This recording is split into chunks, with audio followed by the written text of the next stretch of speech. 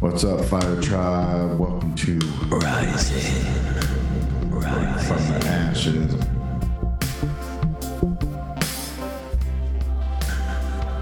From the ashes. From the ashes. Nice. Through that electrolysis.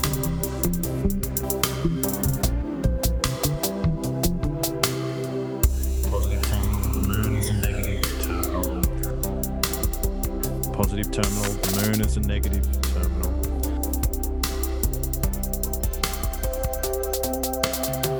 That is one of the main principles that I sort of explain is how you can have levitation as well with the planets is via this large charge buildup.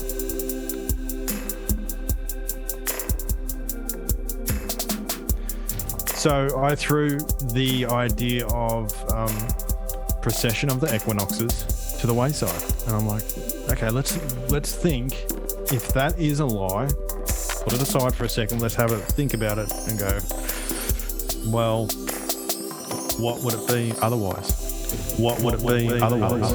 What would it be otherwise? Positive terminal. The moon is a negative terminal. So when I was doing this research and applying the battery and things like that, it's just like coming up across Mercury constantly, because what I would do was actually look at an old schematic of, they usually have it as the primer materia, then it splits into fixed and volatile, then it'll split into the four elements, and then it will have the salt, mercury, and sulfur.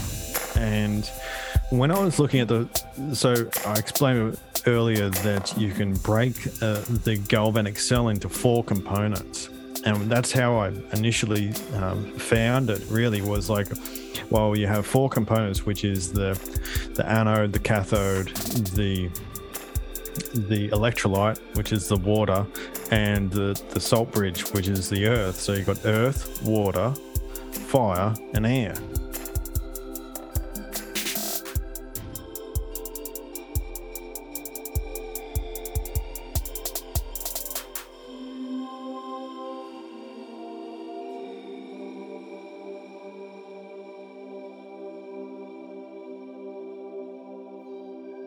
Hey, Fire Tribe.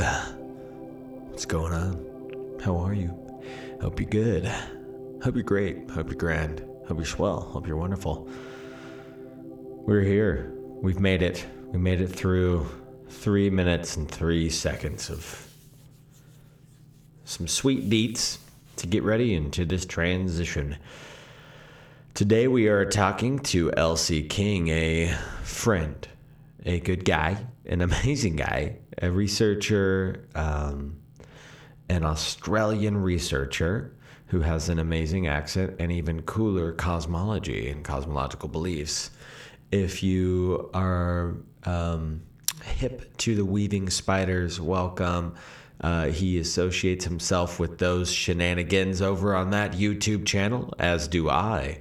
I've been over there, and they're good guys, and so today we thought it necessary to chat with LC about his cosmological understanding and his electrical understanding. He has really cool theories and research on the Earth battery system, and we're going to get into that today. So, we're talking about paranormals and paranormal experiences, ufology, and all of these things, all of these beautiful things in correspondence with one another, and the electrical correspondence to what we might be experiencing when we have sleep paralysis, or we experience ghosts or UFOs, if there's an association with these different energetic hotspots. So today, we are going into some of the more technical side of things, and so we can get a broader understanding of electricity and how it might work in our atmosphere. And then, after this, we're going to go into some sacred sites or ley lines and dowsing and things. So you see where the flow is happening. If you're following the show, which you are because you're listening now, and I love you for that. Dan loves you as well. We all love you. And you love you, or else I hope you do, because that's the best thing on the planet, is when you can fully love yourself and fully dive into what it means to be an amazing exister on the planet. Times are always changing, and change is a constant, and feeling emotions and going through the motions of emotions, the motions of the emotional ocean. Boy, oh boy, that is the good work, and we're doing it all here together. So, without further ado, my friends, I want to tell you about visionswitch.space, clairvoyance and psychic work with our friend Sabaya Sogard, who has been on the show before. She's an amazing friend and a clairvoyant worker, and I really honestly suggest you guys get some psychic and clairvoyant work with her. She's offering a discount to any of the Fire Tribe friends, and you can get some past life readings, some psychic hygiene is something else she likes to call it, and I love it. I get weekly sessions, and every time it's expounding. It's amazing. So would love it if you guys do it too, and if you do it, make sure to let her know that you are from Rising from the Ashes friend group, listener group, and then maybe email us to just be like, yo, Sabaya is awesome. Leave me a review. Let me know how you like her, because she's a really good friend, and anybody I've sent her to has had really great correspondence with her. So if that's your thing, try it out with her. If you already have a psychic worker, you know what I mean? Maybe get a different perspective with our friend. If you've never had any of that work done, well, that's even more of a reason to try it out. It's not expensive, it's affordable, and it's really cool. It's cool to kind of know what somebody who dips their toes into that magical realm, what they pull off of your energy to see what's happening and see what's going on. So get down with it, and you get a discount. So ain't nothing wrong with it. Am I right? Yes. Join us on Telegram. Telegram is a group messaging platform, and you've heard me talk about it here before. Join the group. Join the conversation. Why? I don't know. So we can dig up the mysteries of history and figure out what's really going on here? Yes, that's why. And if you want to support Dan and I and support the show to keep going, make sure to join us over on Patreon. Just dropped a brand new fresh episode the other day with Juan from One on One Podcast and Thomas, Paranoid American, a comic book creator and researcher, also a Freemason. It was a great episode. That's up. Doing another one here soon. So that's a really good way. It's $3 a month. You can support the show. You know how it goes. It's awesome. We love it. Love all of our Patreon supporters. Thank you guys seriously, tremendously. And without further ado, I'm going to read a little bit for the RFTA news. We're going to get back with Adam here soon and some of our other RFTA news guests. But I'm reading today. I'm going to read to you, and I'm going to put some soft pad sounds behind it so you can ease into the words. RFTA News. I am going to read out of a book from David Fideler, Jesus Christ, the Son of God. It is a hermetic and alchemical text, and it is S-U-N of God. That's Jesus Christ, Son, S-U-N of God. I found it appropriate to read this title because LC has actually sent me this book months ago, and he said it's one of his favorites and how he gets a lot of his lot of insight from this author, David Fiedeler. So I felt it appropriate to read it today. I'm going to read a chapter out of here that covers the sun and it covers Mercury, which we get into in this conversation. So here we are. This is page 244 out of the book, starting with the chapter Helios, the Image of One.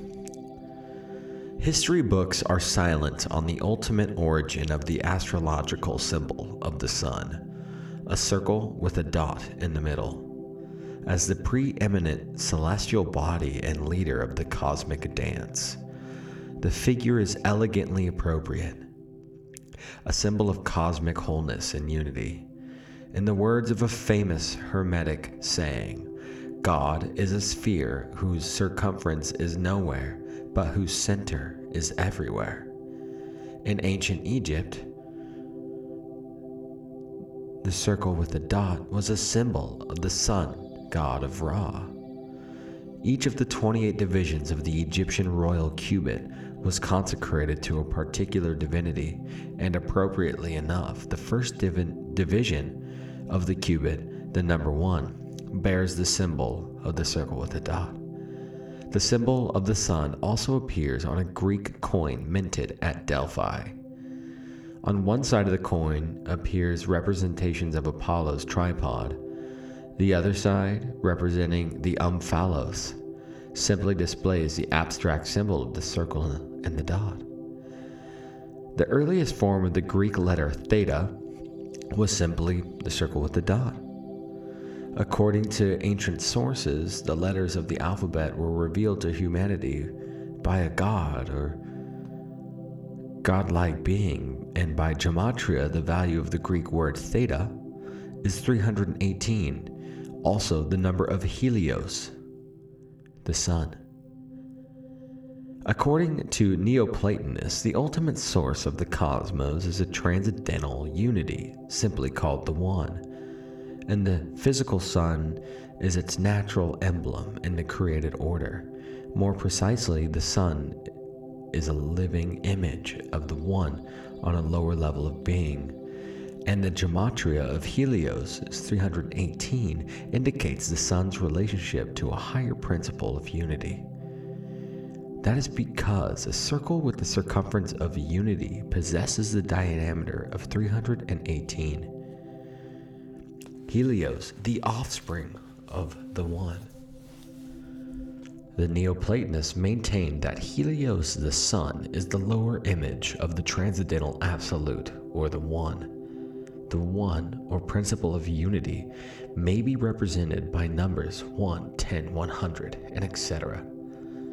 If it is represented by the number 1000, then a circle with that circumference is discovered to have a value of 318. Helios, the Greek name of the sun.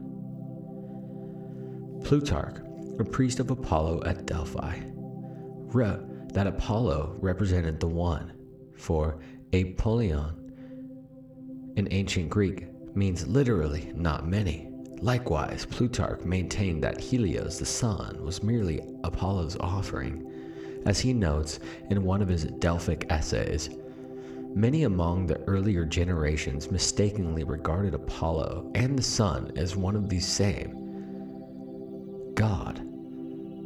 But those who correctly understood and respected fair and wise analogy conjectured that as body is to soul, vision to intellect, and the light to truth, so is the power of the sun to the nature of Apollo. And they would make it appear that the sun is his offspring and progeny, being forever born of him that is forever.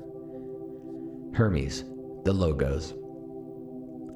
The Greeks referred to Hermes as the Logos as he was the god of language and speech. As a personification and natural harmony, Hermes invented the Greek lyre, which he gave to his older brother Apollo. Apollo in turn gave the caduceus, another symbol of harmony, to Hermes. Hermes is the god of pathways and roads, travel, writing, and commerce. Hence the name of his Latin counterpart, Mercurius, means literally pertaining to merchandise. For the Greeks, Hermes was a psychopompos, the guide of souls. He was also the logos seen in a cosmological sense. According to the Gnostic sect of the Nicenes, Hermes is the Word who has expressed and fashioned the things that have been, that are, and that will be. According to Menetheo, an Egyptian priest of Ra from Heliopolis, Hermes was the author of 36,525 books. Since the solar year is 365.2 days in length, if Hermes had written one book each day, then he would have completed the task in a century. One is reminded here of the conclusion of the fourth gospel, in reference to the innumerable deeds of other logos. But there were also many other things which Jesus did, where every one were to be written. I suppose that if the cosmos itself could not contain the books that would be written, Hermes was identified with the Egyptian deity Thoth, the scribe of the gods. As the Egyptologist E.A. Wallace Budge points out, Thoth was the heart and tongue of the sun god Ra, the reason, logos, and mental powers of the god, and also the means by which there was translated into speech. Thoth spoke the words which resulted in the creation of the heavens and the earth. And it was his great skill in celestial mathematics which made proper use of the laws upon which the foundation and maintenance of the universe rested. It was also he who directed the motions of the heavenly bodies and their times and seasons. Without the words of gods whose existence depended on them, could not have kept their place among the followers of Ra. According to the analogical reasoning of traditional cosmology, in the same way that light exists in relation to the sun, Thoth exists in relation to Ra, and the logos exist in relation to the transcendent God, the Word of the Sun. According to the teachings of Egyptian theology, Thoth, the logos, is the offspring of the sun god Ra. Similarly, the Corpus Hermeticum, the first, the light word emanated from the divinity, is called the Son of God. The above illustration shows the relationship between Hermes and the Greek logos and Helios, the Greek name of the sun. If the circle has been the circumference of 353 units, the value of Hermes, then the perimeter of the box contained within the measure is 318, the numerical value of Helios. With the birth of Christianity, the logos took on a new personification in the figure of Jesus. This is alluded to in the later infancy gospel of Pseudo-Matthew. According to this account, when Joseph married Jesus, entered an Egyptian temple in the vicinity of Hermopolis, the city of Hermes, the 365 idols which stood in the temple came crashing down. The story symbolizes the fact that the newborn Jesus was then superseded the earlier personifications of the solar logos in popularity. Hermes, the Good Shepherd. Hermes was depicted in Greek mythology as Psychopompos, the guide of souls, and he was also the god of shepherds, who led their flocks. The artistic representation of Christ in the Good Shepherd was derived from a famous statue of Hermes at Tanagra carrying a goat, and the name of the Hermetic tractate entitled Poimares was widely interpreted as meaning man-shepherd in Greek, as the guide of both material and spiritual nature. Hermes, the Logos, was the god of roads, pathways, and boundaries, including the byways and boundaries of consciousness. Sacred to him was the path of the way, which by gematria is 352, 1 unit less than his own name, which amounts to 353. This term was not only an epithet of Christ, as when he says, "I am the way" in John 14.6, but was also a name of the early Christian movement. That is because the knowledge of the Logos represents the path between opposites. For it is through the agency of Logos that the polarities of creation are reconciled and transcended in a higher unity. In the same way that the Logos, in a cosmological sense, is the leader of the matter, the word, or the call of the shepherd guides his flocks as the musical harmony of Orpheus unified and led the irrational beast of the field.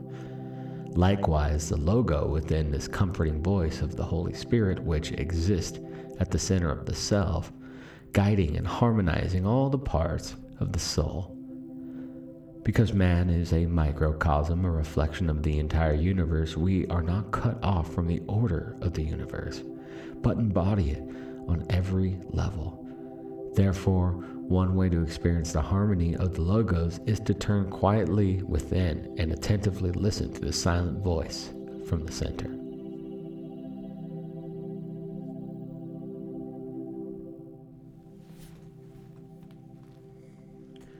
Well, that's it, everybody. Thank you so much for tuning in again.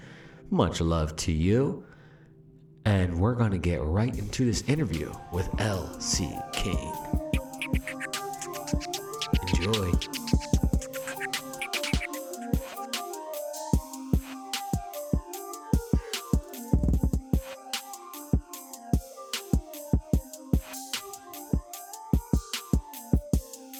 What's up, Fire Tribe? Welcome to Rising From the Ashes. I'm Danu Naki Dan. Hello, I am the homie Romy. How's it going? Good, man. Nice. Excited today. We're taking a little break in the paranormal play, right? We've been talking a little bit about UFOs, a little bit about people's ghost stories or experiences, if you will, and we're getting a little bit deeper into maybe some of the electrical reasons as to why people are seeing things at certain places, spaces, and time. And yeah, Dan, what's happening on your side of the room over there? A little inside joke there. Just chilling. Nice. But yeah, man. Yeah, definitely. As looking into UFOs and the paranormal, you start to notice maybe an electrical connection, but also a spirit connection. Like some of it is hard to say that it can be transcribed to just energy. Some of it has other implications that are hard to get around too. So it's good to hit everything from all angles and really kind of see all the possibilities. Yeah. And so that's why we have with us today a good friend, L.C. King. L.C. King is his name on YouTube, and I'm sure it's a part of a surname, stage name. Do you mind if we call you L.C., or do you want to be called anything else for this duration, sir? That's fine. You can call me Lucas. That's fine as well. That's my name. Nice. Yeah. Well, welcome to the thanks show. Thanks for having me. Yeah. Yeah. Welcome Good to be here. Rising From the. So we're going to talk electrical stuff, I suppose, and the quadrivium, which is what I've been diving into as well. But as for the ghost stories and spiritual component, I'm not very well versed in that sort of thing. So you'll have to sort of lead me into to open me up to what you're on about with that.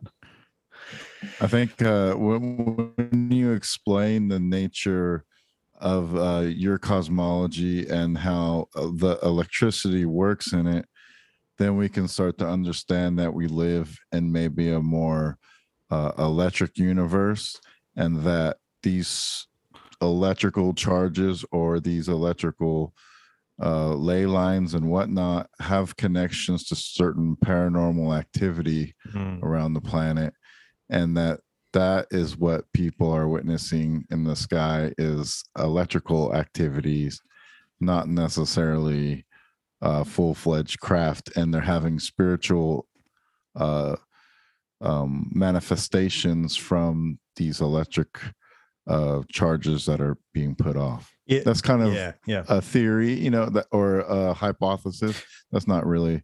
Well, that makes a lot of sense to me. So my basic model is that we're in an enclosed system, and then after that, what I did was apply the basic structure of a galvanic cell, which is a battery, Mhm. and I applied it to our world. And I was like, oh, well, this sort of fits. You have in a galvanic cell, you have basically 4 components, and you have a cathode, an anode, which are your positive and negative terminals on a battery. And then you have an electrolyte, which is salt water.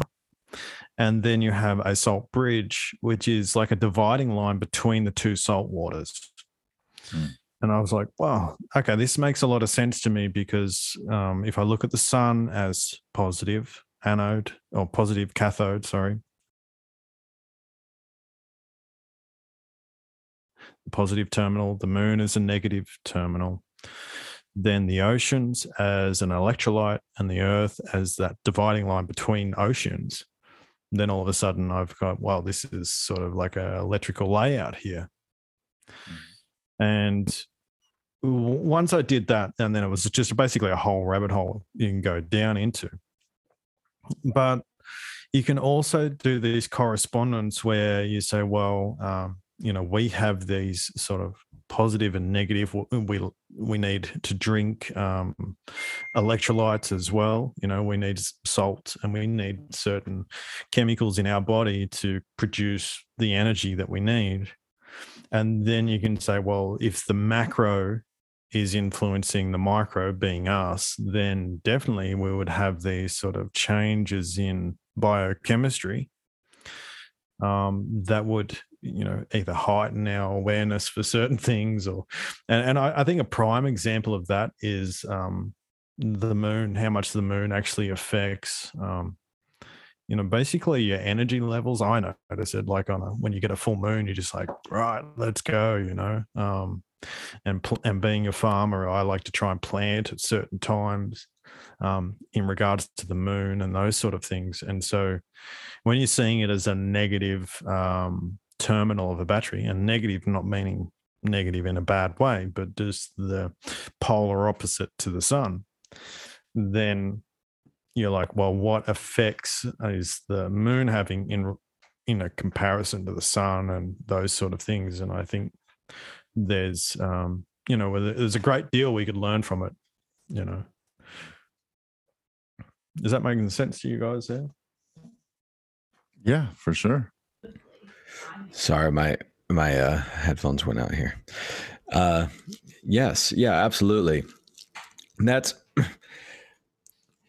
okay. So I was recapping on some of your work today. You sent me a couple of videos as we started to come into the funneling part of the day. We're like, okay, we're getting close. You sent me your videos on oxygen and its heightened state, in its crystalline form, and talking about like that atmospheric dome made of that. And it started to actually make a lot of sense, because, well, it's super fascinating when oxygen gets to that really cool temperature and it does start to become crystalline. When a star first peers through the sky, the first star that you start to see, as the stars start to poke through, you see it change through these like 6 different colors. Like that's the twinkling that happens. It reminds me a lot of like Isaac Newton's prism, that where there's a light coming through a crystal, and you're having like this prismatic effect on the other side, this optic effect on the other side. And so thinking about the atmosphere as having like a denser, more crystalline structure like that, like it literally does create, a dome, it's a dome, it's a crystal dome of sorts. And yeah, that was really fascinating to me, going down that rabbit hole of oxygen on that other level. So one of the basic premises was like, well, if we're in a closed system, how does an enclosed system come about? And you're like, well, like a lot of the flat earthers and things will say, well, there's a dome up there. There's obviously a boundary, kind of a pressurized system next to a vacuum without a boundary, those sort of things. Well, for me, it was like, well, this isn't sort of like everything in nature is grown. It's a natural production. And you say, well, a dome, doesn't seem like a natural production. But the simple principle of it is that what happens when you take away heat from something and you cool down the very air that this the sun and moon would be operating in, a low pressure system. Well, it turns out that when you cool air to such a degree, it turns into basically solid oxygen. And solid oxygen has a crystalline structure. It also has, it's really amazing in the way that it actually sort of reflects energy and acts like a reflective shell. And the other thing it does is it has these properties of levitation. So that's another sort of rabbit hole we can go down. But yeah, you're right. It was, well, when you're looking at the stars, to me, they seem more like projections into matter from sort of like an etheric sort of manifestation, like like almost like you weren't seeing the projection of light until it hits that sort of physical air, starts to actually manifest. So, and they seem more like a holographic projection rather than some sort of physicality. Something really interesting about the stars is that they actually never move from each other. That's almost like if you were to paint a heap of stars on a picture and then move that around, then they're not going to be moving away from each other at all. And so that's really quite different to anything else that we sort of see, is that those stars will, Orion's belt will be, it is Orion's belt from years and years and years and years, thousands of years ago, you know what I mean? So it's just one of those special things that we can, it builds up a whole sort of, like the zodiac and all that sort of stuff comes along with that sort of understanding, or those sort of ideas, of permanency of the realm of the gods, where sort of they're immutable, they don't change.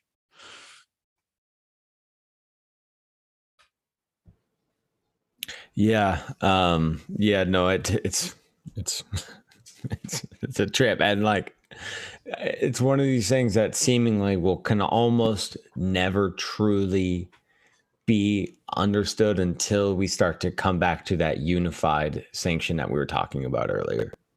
The full-on unity of understanding to truly bring on the actual happenings of the cosmos, I mean, because it's so much subjected understanding, through the biased optic lens that is the powers that be, unfortunately.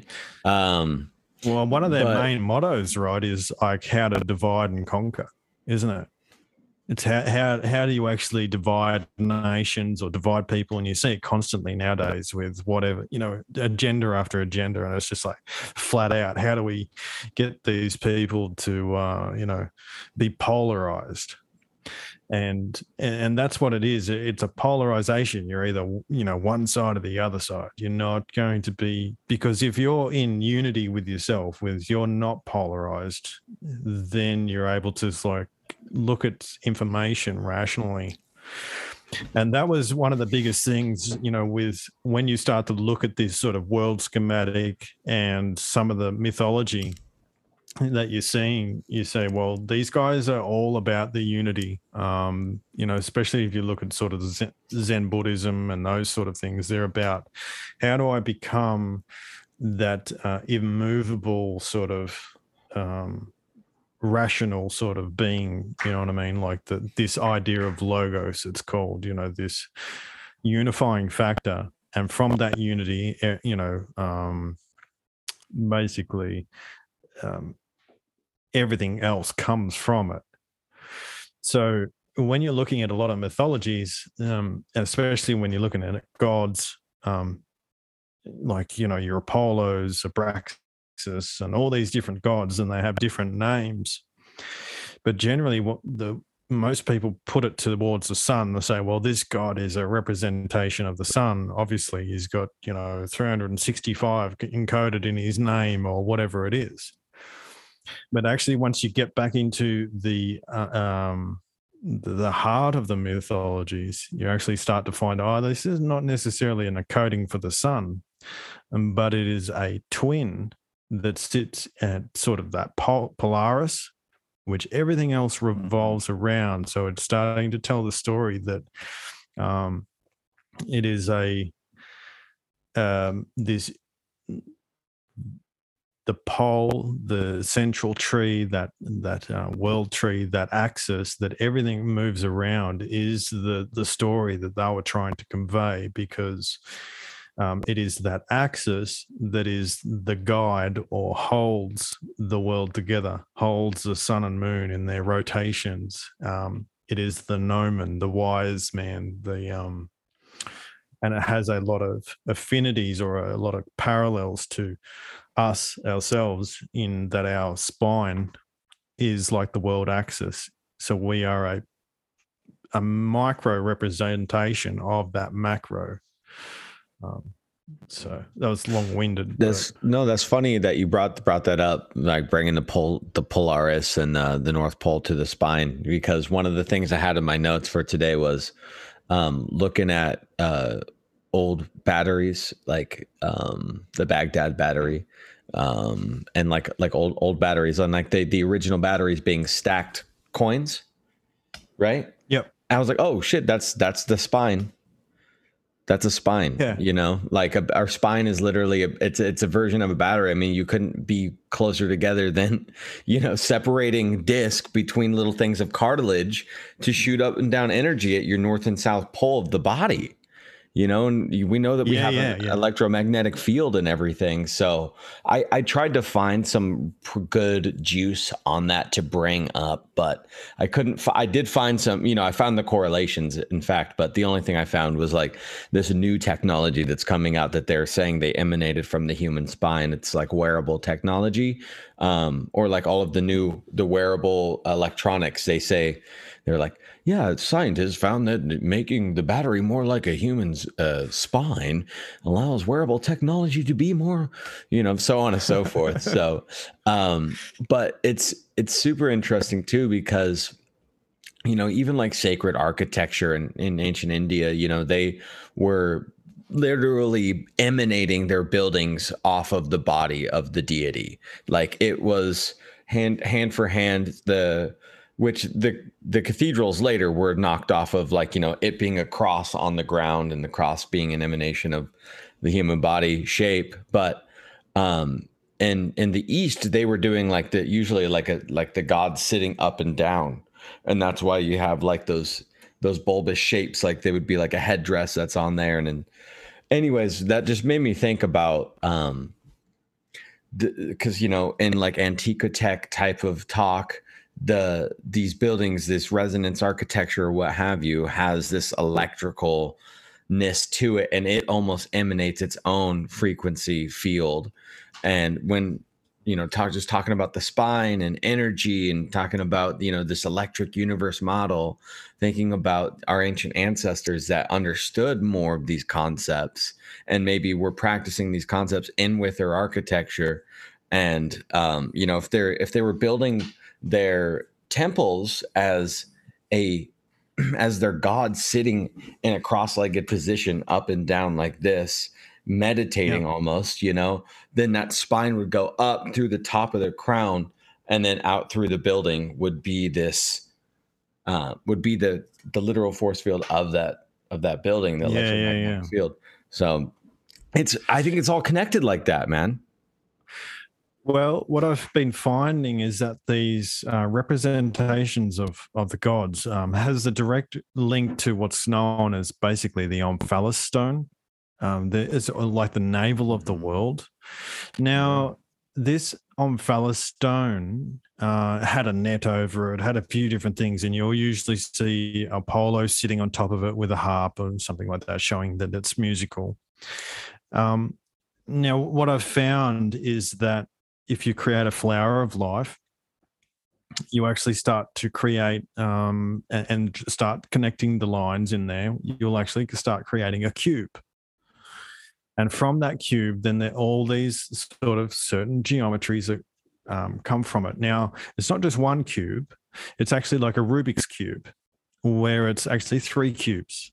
So it's really interesting that it's sort of like there's a hidden cube within the larger cube, and it's like this nesting dolls type idea that's coming from it. And out of those ratios, out of those different cubes, you're actually starting to pull different numbers. And one of the main numbers that comes out of it is a number 37, interestingly enough.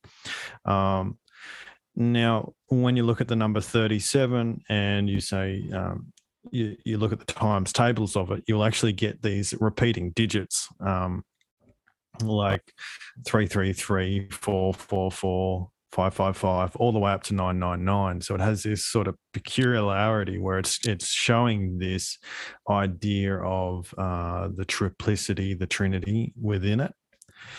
But what I also found was that this 37 was used as a sort of like a prime underpinning harmonic number that you could that would move through multiple measurement systems. So it's generally my view that the architecture back then had multiple measurement systems, but they all interlinked.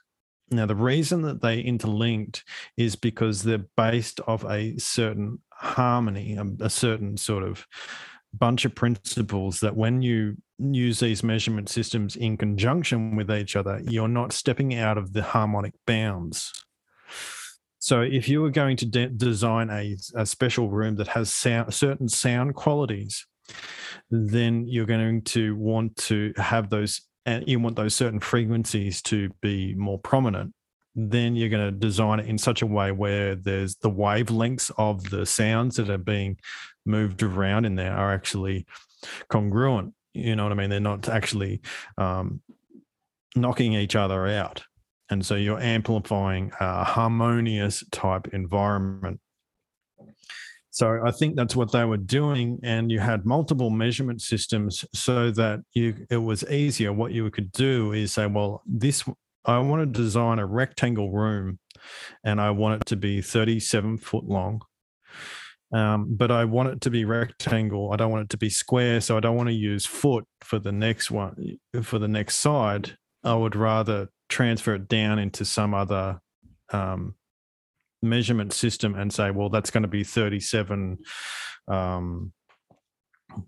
meters or something like that, you know. And so it turns into a rectangle, but you still got the underlying 37 as the principal layout.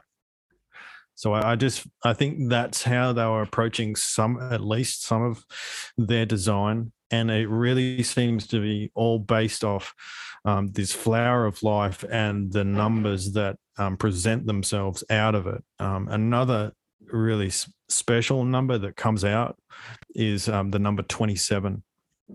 A lot of names, when you use the English gematria or the septenary cipher, a lot of the names for this particular sort of hermaphroditic god, which is basically an emblem of the masculine and feminine coming together, is related to 27 as well. So the idea is basically they're replicating, the energies of the world, this things that make us harmonious. And that's what I was getting at before, where you don't want to be polarized.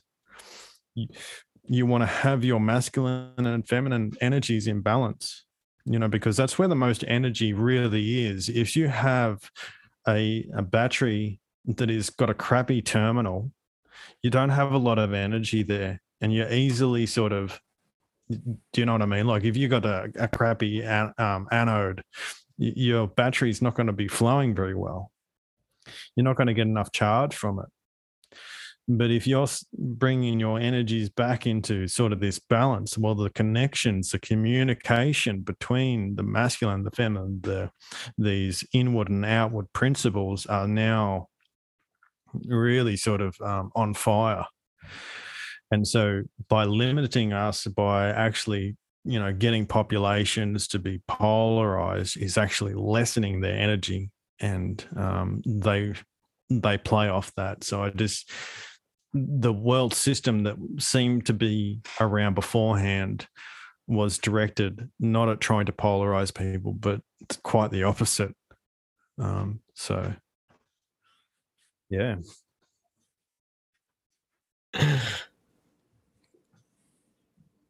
Dan, you gonna say something, my brother? I was gonna say, is the opposite of trying to of the polarization to like enrage people? It only really seems to enrage people when they basically, this is the way I see it, is that when you become really polarized, what you're doing is actually becoming ignorant of the other side. So you're basically becoming lopsided in your information. And so when certain people get polarized to one way, they can't understand and the information of the other side. And so the other side of the people that are polarized the opposite way can't understand how these other people would think. And both of them are kind of wrong because they're both ignorant of each other's side. Do you know what I mean? And there's no sort of middle ground to start to say, well, maybe I was a bit extreme on this side and maybe I was a bit extreme on that side. So you can see that there's the groups form that are highly polarized on each side, and they really don't understand the nature of the other side. And so there's a lot of energy built up. And when they start to come together and react to the subject matter of the other one, they lose it. You know what I mean? You get a violent reaction. The energy sort of explodes out of them and they become violent, because they can't process. They're polarized. They can't process. Am I making that clear? Yeah, and I like to think about it like what would happen, maybe you can explain, like quite literally in a battery, if that were to be the case. Well, it's almost like what it is. It's more like not necessarily a battery, but a capacitor. And when you have a capacitor is holding charge on each side, but doesn't really allow it to transfer over. And when it does, it jumps, boom. And that's what you get when that's what lightning is. You've got lightning's moving across the surface, like the clouds are moving across the surface of the earth, and then there's a charge build up, a differential, and then all of a sudden, when there's enough potential to overcome the resistance of the air, it just jumps across. And same with the spark gap, And so when you have these polarized people come together, same sort of principle happens. And really it comes down to, this is like a negative way of dealing with, or it's like the Hegelian dialectic, essentially. And then what they do is they basically go, well, let's set these two people up to be polarized, and then boom, when they explode, we'll dictate the outcome. It's really interesting in that sort of energetic sort of seeing it in that energetic way, Literally like a boxing match, just because everybody's, it's just like one side, just, and then there's that central mat right in the middle. So static is interesting too, right? What's like in the atmosphere, that building up, how is that explained on like a compository level? Like what's the chemical constituents of static in this kind of model? Static's like an interesting one. It's sort of, you're just polarizing something again. usually you do it with aluminium foil or something like that, and you're rubbing a bit of PVC pipe, and you can get them to float around. And that is one of the main principles that I sort of explain is how you can have levitation as well with the planets is via this large charge buildup. But yeah, so it's really just a component of voltage and current, and there, when you say voltage, it does get a little confusing because in some ways some of the terminology isn't actually adequate. But voltage is basically the differential between, like I was saying, there's between the clouds and the earth, and then the lightning. So there's point to point is voltage. So the higher the differential, and it's a little bit like a waterfall. A way to describe it is you can have a really high waterfall, but you might not have very much water going over the top of it. And so the point to point from the top of the waterfall to the floor where it's falling down is voltage, that point to point. But current is how much water is flowing through. So if there's not a lot of current, then all that water, there won't be very much water flowing down over the waterfall and down. So it doesn't really make any difference, and you're going to have a light shower underneath it. But if there's a lot of current, that means there's a lot of water, and you'll stand underneath it and get pulverized. Do you know what I mean? This is the same thing as when we're dealing with our world, is that in a lot of ways, like the wider scheme of things, there is only a small amount of current. There's a high drop, there's a high amount of potential, but there's only a small amount of current. And then the higher you go up, the increase in those potentials and increase in the current. And so that's why we sort of, don't zap each other when we shake hands or, that sort of thing. Sometimes. Yeah, it's true. Sometimes, yeah. But if you're getting back to your sort of ideas of, spiritual sort of things, there may be places where there is more of those voltage changes, more of those places. And it could have something more to do with how, in a salt bridge, in that part that sort of separates the two electrolytes, there is a movement of ions through it. And it basically the earth acts like a capacitor in that sense. And so you need water flowing through it, and that would be aquifers. Mm-hmm. Then you can have your molten salts, which would be more like your magma. Or cinnabar, sort of things. Right? Melt that shit down and get the mercury. Yeah. But there's and so there seems to be this correlation between the way the water moves through the earth and that electrical charge as well, especially salt waters, because that's able to be, carry charge with it. So yeah, I tried to tie it back to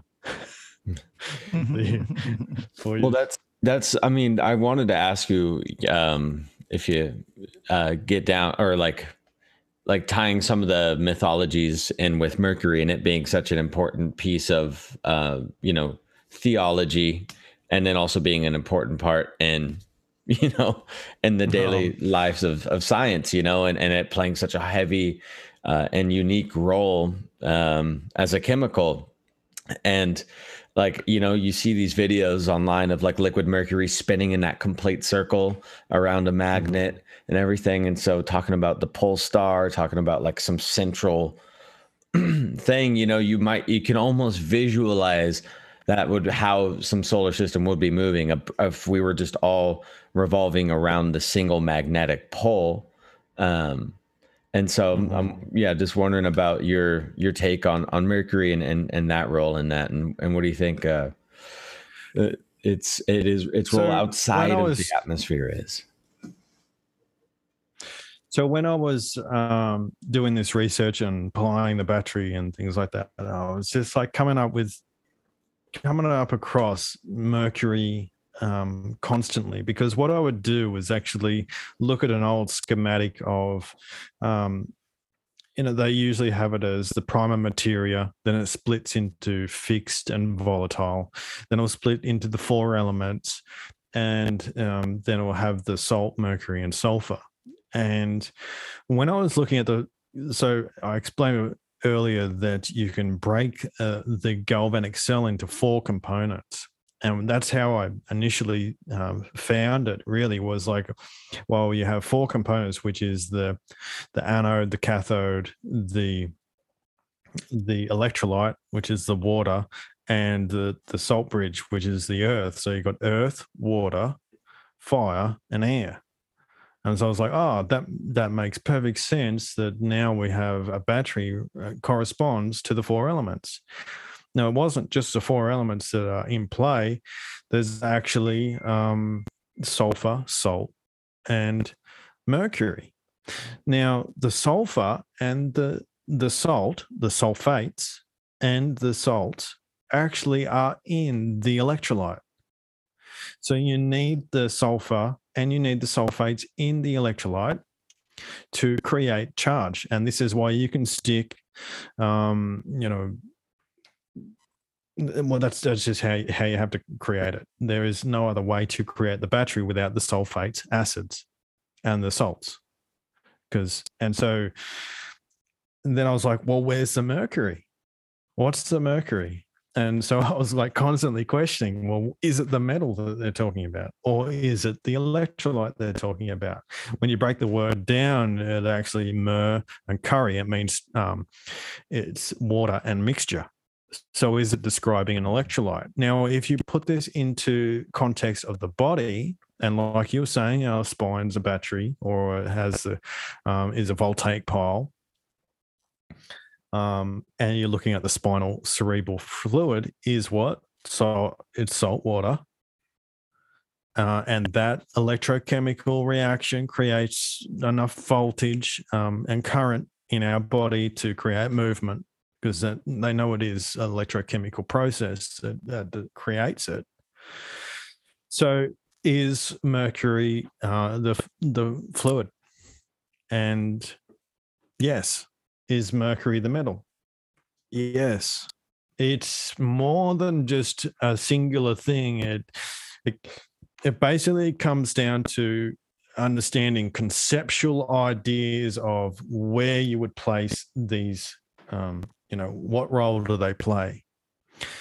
What role does mercury play? It is communication. Ultimately, it is a communication between one side to the other. It communicates between the polarities. Okay, so that's essentially its role. So that's exactly what we're finding when you're looking at the electrolyte in the body. It's communication. It's water in the body will be communication. Salt water will be communication. The same thing when you have the sun moving over the oceans, it's lifting up, creating these elemental constituencies that are via evaporation, via distillation. It's refining these products, and you're creating basically nitric acid, hydrochloric acid, and you're creating an electrolyte in a gaseous form that allows for the anode and cathode to communicate. It's an ionic bridge, basically. So, and that was a big part of the model, is like, well, you can say that the moon's the anode and the sun's a cathode, but if they aren't connected, how are they communicating? And so there had to be a way of communicating. And it is quite easy. It's all based on the salts of the ocean being lifted up. It's really quite simple. But and that's what you're seeing. You're seeing mercury as this idea of a communication between the positive and negative. And you'll see this a lot in what do you see it in? You see it in the Masonic drawing boards, right? You'll have the sun as a pillar. You'll have the moon as a pillar. Then you'll have the stairway or some other third pillar, and that will have the eye of providence, the mercurial central post that is neither masculine or feminine because it sits between the two polarities. It is a mercurial idea that it is hermaphroditic. It is both sexes, and it is and the caduceus again is a pole where you got the two snakes, which is positive and negative. They are like in the Eastern sort of stuff, it's the two energies up the spine, right? It is analogous to the spine. Yeah. He is, like the god of boundaries. So again, he's setting the boundary because he's setting the communication. He's setting where the energy can flow. So all these different concepts about Mercury itself, regardless of the metal, you're seeing the concepts that are all there, and when you're dealing on a sort of a micro level as well, what you're dealing with is trade, because money, we don't really use real money at the moment, but money in general, gold and silver, sun and moon, is part of Mercury, is his means of us communicating in a physical manner, isn't it? It's basically, how do we transfer goods to each other? How do we communicate with each other in that what we need? So this conceptual idea of Mercury exists. Once you see it, it really exists everywhere. It's like I've described it like the Trinity in a sense. He is basically the product of the Trinity and the Trinity itself. But once you see it, it actually is in everything. It's really difficult to not see it after a while. So he's also the god of geometry, measure. And it's because once you get into that flower of life, where he sits in the central domain, what he represents, communication, and the masculine, feminine coming together, then it's the whole story, and every other thing is a representation of him. And the zodiac is a prime example of that, is that each one of those zodiac signs is really Mercury in a different phase, is an avatar of Mercury. So I thought, previously that the zodiac was like all these different elements and, but it's not really. They're telling the same story about that central character that is representation of logos. Essentially, if you want to put it into one word, it's logos, and logos represents like a unity and an intelligence, a universal intelligence, if you like, those sort of things. So it is encoded in so many different ways, and has a lot to do with the number 7. Like I said, it has a lot to do with number 27. This triplicity, whenever you see a trinity, then you're dealing with Mercury. So it's constantly there in so many different ways.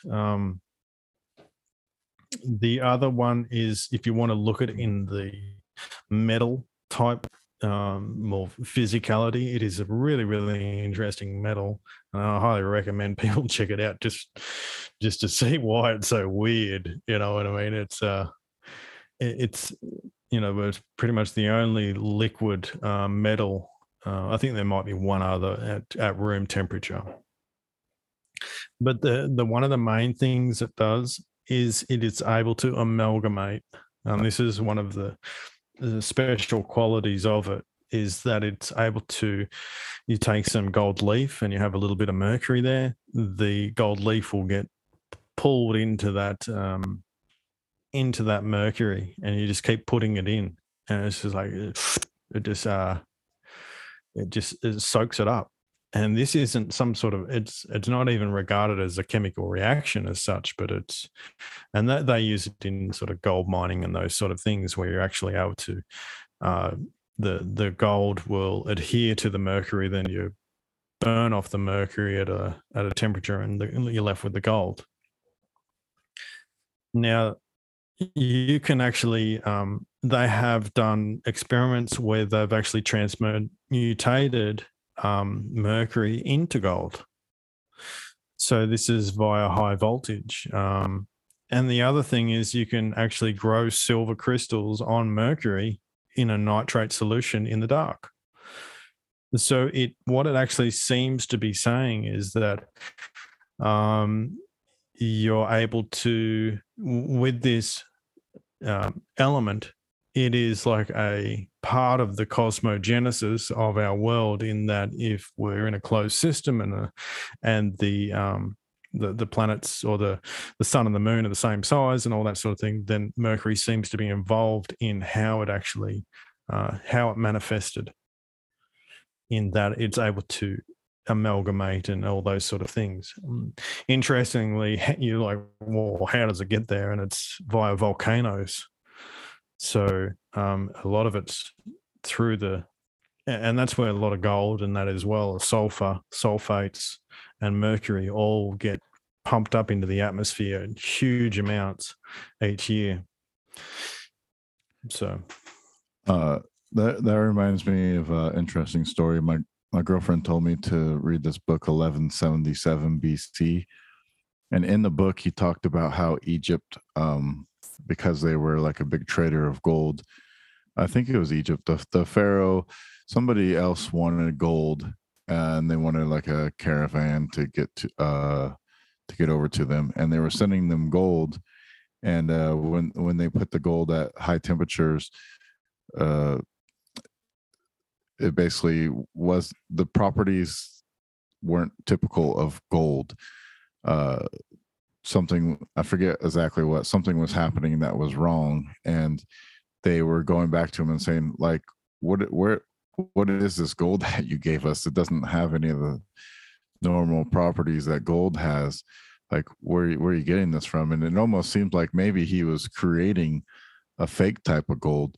Do you think but you're talking about turning the mercury into gold, would it have the same properties of gold if it was being turned into a gold? No, I suspect it would. Yeah, but to fake it like that, I suppose you could use multiple different things. It would, but yeah, gold. Yeah, I suspect it would have the same properties, because you're sort of moving it across elementally across to something possibly even lighter. Actually, I think mercury is actually one of the heaviest metals there is. So like when you add, because gold's not naturally magnetic, but you have to like find it in either an impure, like pure gold is not magnetic. So you can make it magnetic by adding just like maybe a little bit of the mercury into it, and then allowing it to have those magnetic qualities.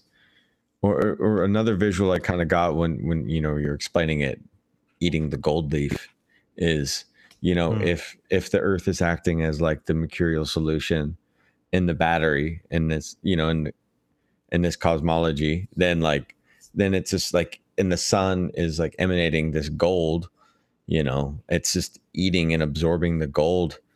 If that's the case, what happens with that residual energy?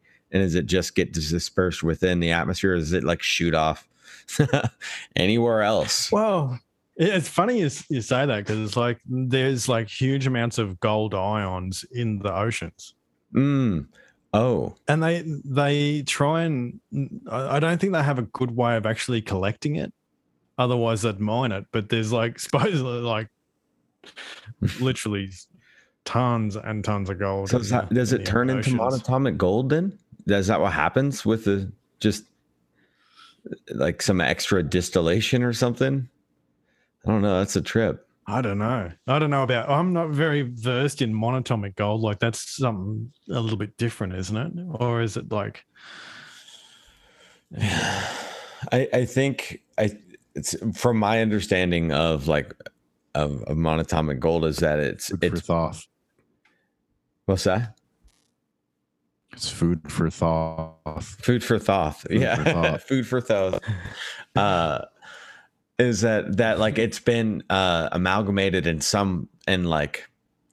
broken down to such a size that it's able to be like absorbed like cellularly through the skin. So like it's really interesting. But I like I said, I think. Wait, no, I didn't say that. I was thinking it. Like I was just thinking that it is created through some sort of like excess energy, or like the wash off. Like I just don't know where the monatomic gold is coming from. I just know it's plentiful, and I'm curious to see its origins. Where it is being formed, and if it's only like a certain amount that is within the oceans. I'll actually do some quick. Let me see here. You might have to look it up. Gold in the oceans. I haven't done it for ages, but yeah, that's interesting. It's almost like a alchemic reaction is happening with the salt water, the sun, and the moon.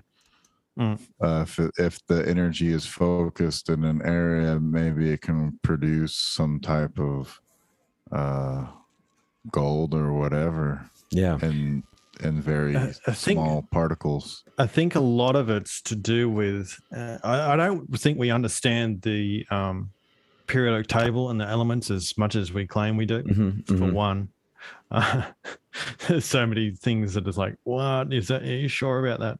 But when you're looking at the Earth itself as like a manufacturing plant, it's really interesting because you can see a magma as what's called a molten salt bridge. So when I was looking at different types of batteries, you have a flow battery, which is 2 electrolytes, and they just basically have one little boundary between them, and so it's a very simple 2 different electrolytes will create voltage. Then you have a thermogalvanic battery, and this one's a difference between hot and cold. So the anode or the cathode will be hot, the anode will be cold, and then all of a sudden you're going to get an electrical transference between them. And so it's not just one battery sort of operating in this sort of thing, but when you're looking at the alchemical sort of version of it, what you're looking at is distillation. Honestly, it's very exactly what they were sort of a lot of these books were writing about. They're looking at how we're dealing with elements, what we're going to deal with it through distillation, plant matter, whatever. And they had a whole science built up of what we call this sort of thing. And it's really taking that macro version of understanding and putting it to a smaller micro version.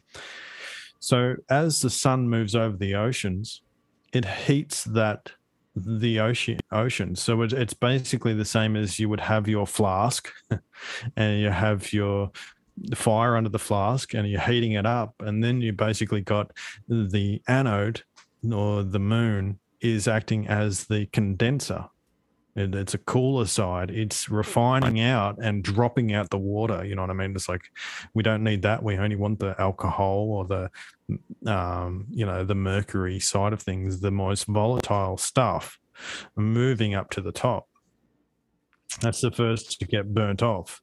And so you can see that there's a thing where it's basically the sun and moon are sort of feeding off each other to create the things that they need, for the electrolytes that they need for the process to continue. And it's really, the moon gives energy to the sun then gives energy to the waters then lift up and create, and the sun, as it's moving, creates all this the airflow, and also what's really fascinating is that when the waters get heated up, they expand. The oceanic waters, when they get heated up, they expand, and what that does is it allows more salts to come in. So as the sun moves over the oceans, it's lifting these salts up and creating this cyclic effect under the oceans as well. So there's just so much sort of stuff going on at the same time. But in general, it's just one big world distillation process, which I think is just fascinating. Yeah, it's interesting. What do you think that the moon is? I think it's metal. And that's so that's why I was saying sort of Mercury and all that sort of play a role in it, but it's also this idea of electrolysis. As soon as you've got energy moving, like in a galvanic process, where you're going to have a form of electrolysis happening as well. Electrolysis is used in modern day to refine metals. And the reason I say metals, and it's sort of, it's not very popular amongst flat earthers, that's for sure, for me when I say that, but it is what it is, because all the qualities of metals, the metals have certain qualities, but you really can't create a light bulb without metal. You can't create all these certain properties without metal. And it's very easy to see how it can refine itself in the atmosphere as well. It's just through that electrolysis process, even if mercury wasn't involved. But so when you're looking at the metals, and this is another thing that I got when I was looking at, because I initially wasn't really looking for a world, wasn't really looking for a world schematic. What I was looking to do was understand the zodiac. That was my main intent. And when I was looking at the zodiac, I'm like, well, what is this thing? It doesn't make any sense to me. I get all the, the sort of like, your birth charts and all that sort of stuff. I was like, yeah, but there's got to be something more to it than that. And, I finally was asked the right question. Basically, I said, well, why are the planets metals? I mean, that just doesn't, it could be anything. You could make them anything you wanted. You can make them different types of rocks or minerals or whatever. Why are they metals? And so because in the zodiac, you'll have, the sun is gold, moon is silver, Jupiter's tin, Saturn's lead, all those sort of things. Venus is copper. And then it was like, well, okay, it's in they've got a correspondence to metals. Okay, so why are they in that order? Why are you going from lead, Saturn, all the way up to gold? Is there something special about that? So what I did was I typed in Google, I said, well, I looked up different metal lists basically, and I was like, oh, well, there it is. I found a list, and then there was it was said, this is an ion movement from anode to cathode, and you had metals in a certain range. So the most anodic was the lead and the tin. Most cathodic was the gold, and silver was close behind, and all that sort of thing. So the order of the metals was based on what's known as a galvanic series. And it's what it really is if you have two different metals and you put them in a electrolytic solution, a battery, set them up as a battery, where you're going to say which one turns into the negative and which one turns into the positive terminal. That's all it is. Which directions it going to flow to. And so if you put lead in one end and you put gold in one end, it's going to go to the gold. It's going to go directly to the cathode. And then you say, well, let's put in copper and gold. And we'll say, well, it's going to go from the copper to the gold, because the gold is the most noble, most cathodic of the metals. And so that's how you get a range or put things in order, because of how it responds in a battery. And so when I saw that the zodiac was actually detailing a battery process, or you have to know multiple batteries and how these different metals are going to react in a battery, then I was like, well, what's a galvanic cell? And then I started to move on from that. it wasn't that was how I sort of got into this this idea. It wasn't really you know, setting out to do it. I was trying to understand the zodiac. So yeah. Is that cool? Yeah. I thought so.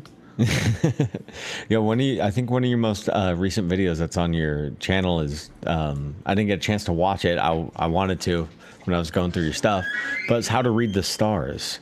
Yeah. So does that kind of go into what you just talked about, or No, but we can talk about it. yeah, can we? That'd be cool, man. Well, one of the things like a bugbear of me is like, what, you know, when you're looking at the zodiac and then you got the sidereal, so the sun is actually behind that star sign, right? And then you've got the tropical, and which is the sun isn't in that star sign; it's the one after it. And so there's basically two systems, and you're like, hold on, why is there two systems, and why does one say? And the standard reason is precession. And because I've been going through this model so long, and really sort of trying to work out the kinks for myself, right? I was like, I don't think precession exists. You know, I just don't think, you know, there's something wrong here, especially when you start looking at the numbers. You go, oh, they're all harmonics. They're all built out of this sort of thing I was talking about before, you know, and I was like, how are you supposed to tell? You know, how is anyone, you know, and it just the extent of the lie, in a sense, was too big. It's like, well, you can't calculate it. You have to be around to see a full cycle. You have to be around for 25,000 years. I'm like, well, fucking, or even just to see a part of it, you have to be fucking start when you're 3 years old and till you're 75, you know, just to see that 1 degree movement of 72 years. I'm like, seems a bit extreme for me. So I threw the idea of precession of the equinoxes to the wayside, and I'm like, okay, let's think, if that is a lie, put it aside for a second. Let's have a think about it and go, well, what would it be otherwise? And what I sort of started to come to the conclusion was it was much more simple than I had thought. And really it's having the mindset of a farmer. Honestly, it's like, when do you read the stars? And that's it. It's like, okay, you're going to hop up in the morning as a farmer, early in the morning, and you're going to go out and you're going to look at east just before the sunrise, and you're going to see what stars are there. And then the sun's going to rise before that. Now, sidereal, you're not going to actually be able to see those star signs whatsoever. All right? Because the sun, as soon as the sun comes up, you can't see the stars. Plain and simple. You have to be witnessing the stars at nighttime. So the best time to see them is not really at midnight, because you don't want to stay up all night just to see where you are in the year. All you want to do is hop up early in the morning when the crow calls, which is about an hour before sunrise, and say, well, what's rising before the sun? What heralds the sun? You know. And then if you want to see it in the afternoon, in the evening, well, you have a look and you say, well, what star sign is following the sun? As soon as the sun goes down, and the stars pop out, you say, well, what's that star sign there? And you go, well, now I know where I am, because I know each side of where the sun is. Now, if I was to do that at the equinox, the rising sign would be Aquarius. The sun sign, where the sidereally, would be in Pisces. The afternoon sign that would be following the sun as a shepherd is Aries. So you've actually got 3 different types of star signs, if you like, or star astrologies. One is sidereal, One is tropical, and the first one I said that you would see in the morning is the older one where it had the and I think it's called the tetragram or some. It's basically got the bull, the man, the eagle, and what am I missing? Lion. So it's got those 4, and you'll see that that's a really old one. And you'll, if you get up on the equinox, the spring equinox, and you go, well, what's rising? It'll be the man. If you go on the summer solstice and you say, what's rising before the sun? It'll be the bull. And the same with what's rising before the autumnal equinox. It'll be the lion. And then the eagle, which is Scorpio, will be the last one on the winter solstice. So I just found that fascinating that you could actually have 3 different setups, 3 different ways of viewing the sky. And it sort of led me to this, again, this principle of the Trinity, where if you're looking at it in the morning, it's the sort of living sign. It's like the sign that pulls the sun. It's the rising sign. And then if you're looking at the one that's blotted out, which would be the sidereal, well, that's the dead sign, because the sign is no longer there. You can't see it. It's the only sign out of the whole zodiac that's been blotted out. So to me, it seemed like it was like being killed, right? Mm-hmm. Then you look at the sign in the afternoon, what's following the sun, and you say, well, that one's just about to go get slaughtered, isn't it? It's about to go. It's the next one in line to be killed.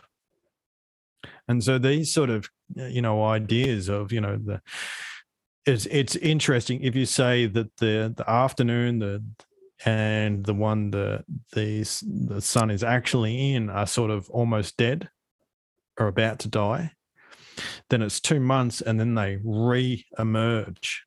And it's like this, it's like showing a cycle of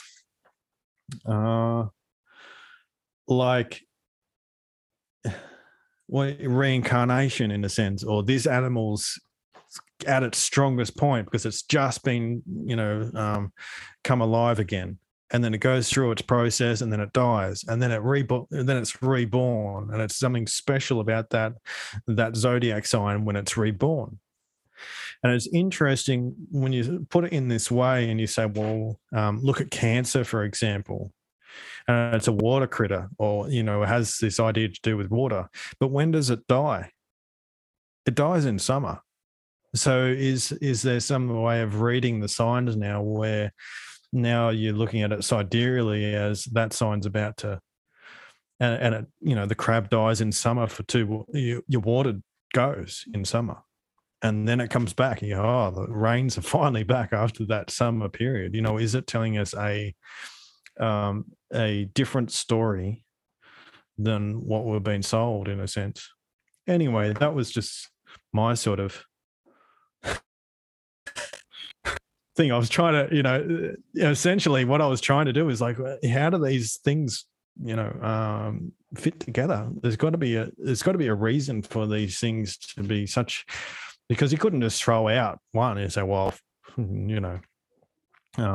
sidereals. You can't say, well, sidereal's bullshit. You can't say, well, the other one. It's like, no, there's a good reason why they exist. So that was my amalgamation of them.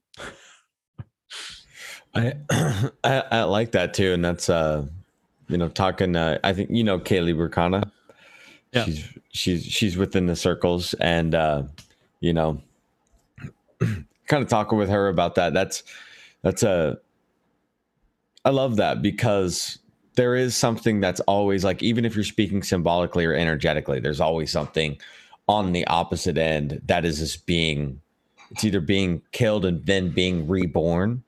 And that's a big lesson, it's still really important, even if it's not, the one that's being shined or shown, I guess you should say, right before the sun rises. If it's dead, it's like, okay, well, that's in the still, or that's in the crack pot that's cooking, and that's going to be the Well, delicious new egg. They encode it in so many movies, doesn't it? Like the superhero movies are prime example of that process of where, like, Superman or whatever, and they have their adversary, the twins, and nearly all superhero characters are Mercury. Once you know what you're looking for, the archetype, then it's there. But they go through the process of the year. Essentially, they'll have a battle. It'll be an easy battle with their adversary, and then they get their ass whooped. At one point in the movie, they're going to basically get, and a lot of them sometimes, like if it's Neo, they die and then they come back. You know what I mean? Like, some of them will die, and then they'll be reborn, and then you go, now they get their power back. Now they get their full, groove on, and they just like go to town on the bad guy. And that basically is explaining that winter solstice area where the sun dies, and then it resurrects, and then at the spring equinox, the sun has longer days over the night. And so it's like I said, I have a bit of a bugbear with calling this Mercury character the sun, but there is correspondence there, no doubt, obviously. Well, if it absorbs gold, right, just eats it and completely absorbs it. I was wondering about after it gets the gold, and then you I think you have to hit it with a charge, or I'm not sure, heat it or cool it to extract the gold back out.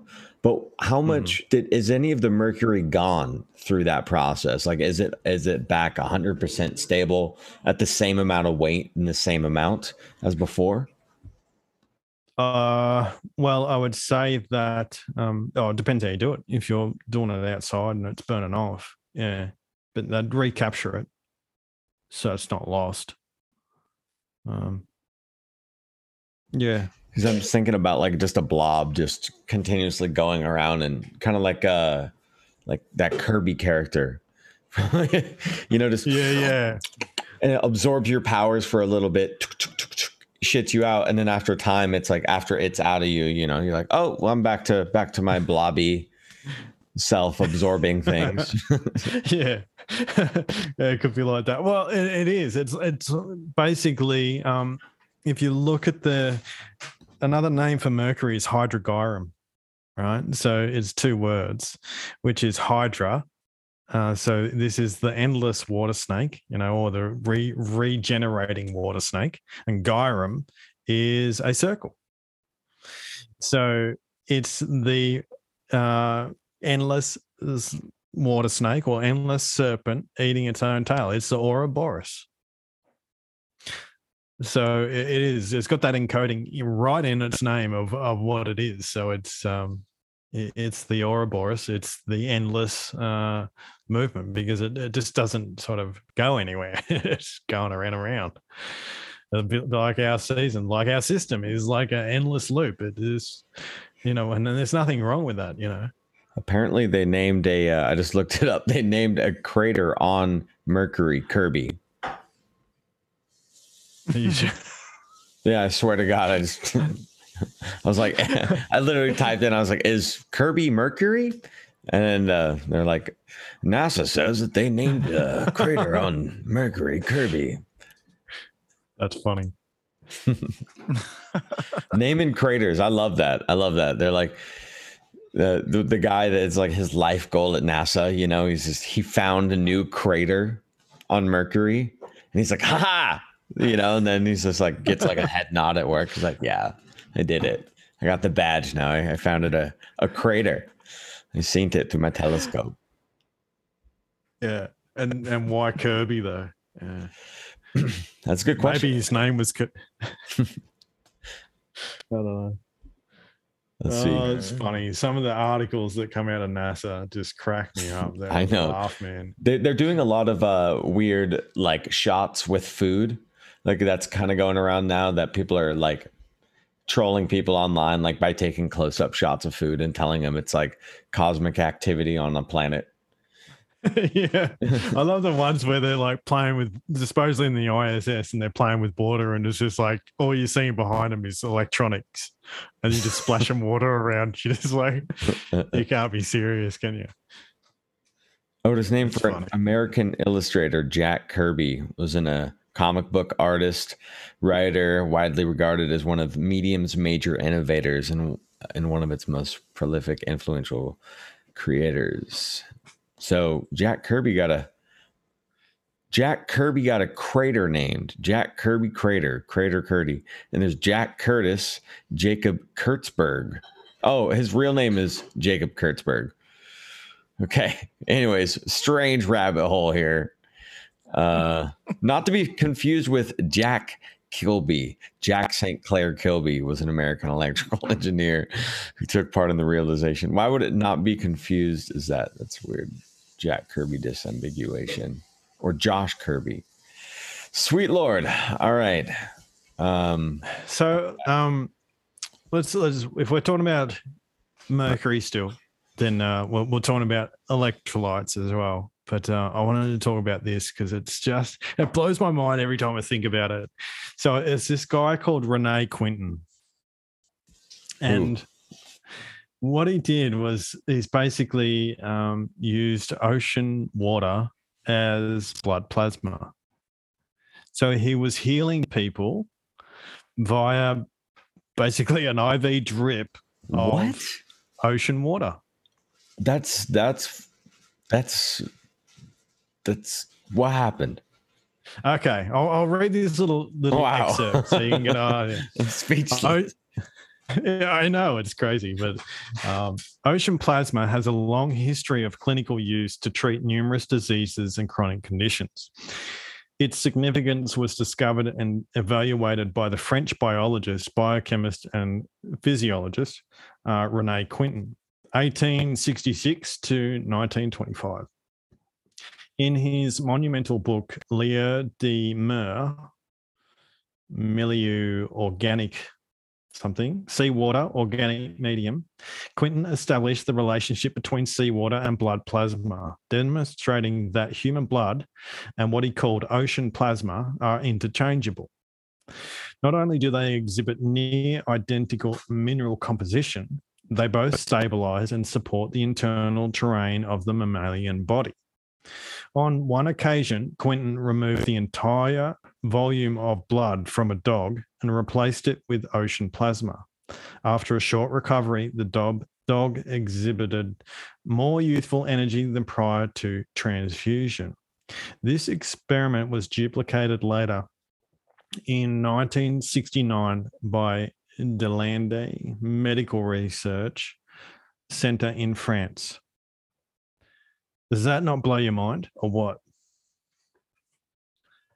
Yeah, so is that like fourth phase of water? The plasma from the ocean water? It's got electrolytes in it, right? So maybe it's reinvigorating the system.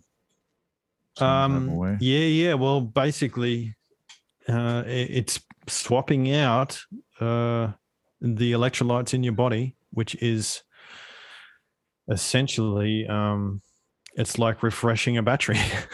That's all it's doing, because we are like a battery as well. And I'm just showing that there's a correspondence between the batteries in the world and then in us as well. So that's what the two basically blood types, in a sense. You have one iron, one copper, two different electrolytes. But anyway, I just find so we no longer have to give blood anymore. Then we can just give ocean water, plasma. The blood's strictly for the vampires. That's all it's going to. It's just, there's somebody, this giant vampire underneath a hospital. It's just all the excess. They just push what it is through it a drain. for? I don't know. I think it's got nefarious fucking stuff going on with that, don't you? Yeah, I mean, Sure. I'm serious. Yeah, no, they're something with can't that. replace a whole of the vampirism. blood of a dog, and they know about it.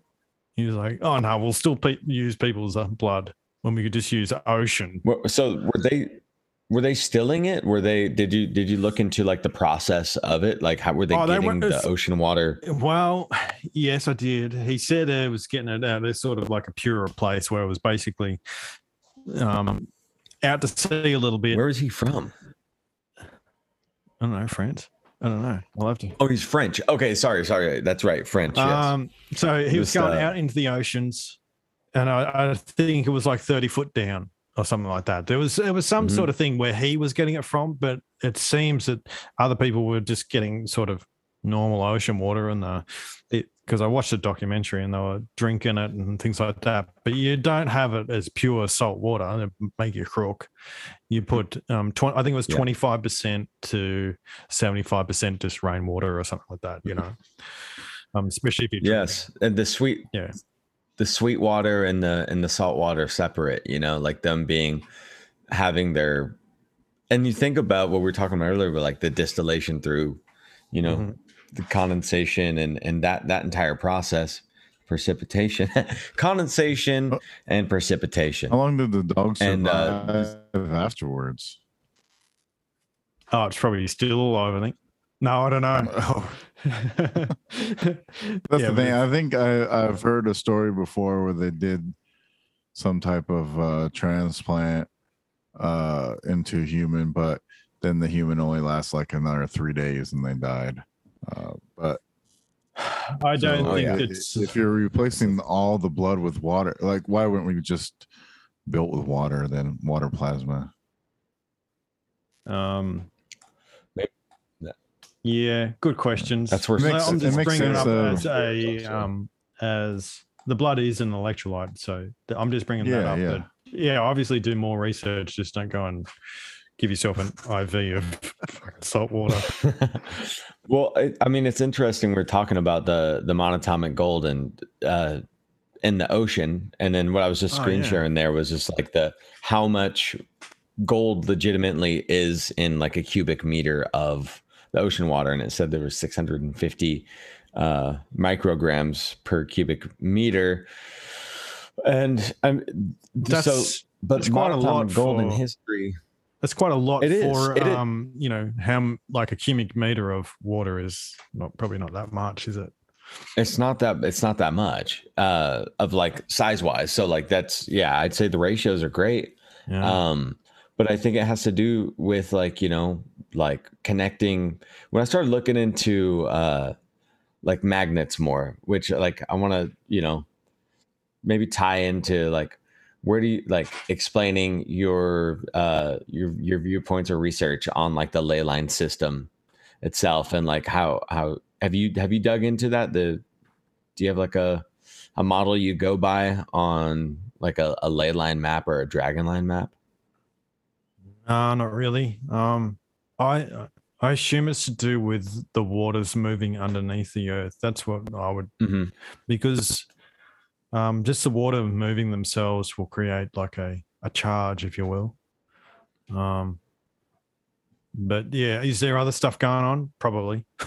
I don't know, because you can use this, like, again, this idea of it's called electroculture. You're probably aware of it. And there's been experiments done on that as well, where you're playing with the charge of the earth, and again, you're looking at galvanic processes, or those, you know, electrochemical reactions happening in the earth. And if you can increase them a little bit to a desired amount, then it seems to stimulate growth of plants. And so there's people that have basically put wires above their crops and wires underneath, and they'll have a polarize the energy of them. And so you'll have negative ground and then positive up the top, and then you'll increase you're increasing a charge, you're increasing an electric field, and the crops grow magnificently, you know. So, you know, this sort of gets into a whole rabbit hole. It's like, well, if we're in a closed system and energy is like that, where you have a positive up the top and negative down below, and you increase the charge, then does everything grow better? You know, are these really our sort of world ages where there's more energy in the system to some degree, or available energy in the system where things grow better? I've heard of You know, some old heads out here in California, you know, where they've been doing special types of agriculture, like electroculture on their crops, and like legitimate legitimate reaction, and magnets as well, like magnets playing the same kind of role as electroculture in the soil. And they told me that, and I was just like, yep. yeah, man, I believe you. Like, you don't even have to explain. I was like, I like it. Like, I was like, it makes perfect sense to me. Intuitively, I'm like, yeah, you have to plant some more magnets, and like, you know, they'll just, I don't know, vibe out on magnet juice. Like, it's perfect. I'm wondering about okay, megafauna, like your thoughts on like the dinosaur periods and like these older periods, and there being larger life and the procession to get to where we're at. Like, is that, you know, we're like losing some sort of charge? Is that why extra addition of electrical charge or magnetic pulse to plants make them grow better? Maybe we're further away from our, you know, our magnetic core of Well, the solar system or something. yeah, it's a little complicated. Like, it's I've thought through it as much as I can, but you're always being speculative, obviously. Yes. And from what I understand, when you look at that electroculture, you know, not only do the plants get bigger, but you know, some things exhibit, especially if they're under a different sort of electrical thing, electrical sort of ion, what do you call it, ionization, that they actually start to exhibit what would be called ancient or older growth. So there is research, and I think it was like some Russians or something like that did that. Or That's some necromancy right there. Necromantic. But I don't know, you're sort of stimulating certain qualities in the plant by having different energetics, which sort of makes sense. You know, almost like you're, you know, like if you go back to music wise, you create a different frequency, if you like, and all of a sudden you're going to start to exhibit different sort of, you know, harmonics that appear.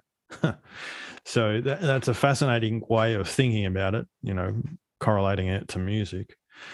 But yeah, I don't think I'm nearly always of the opinion that we're in an enclosed system, right? It's a perpetual system.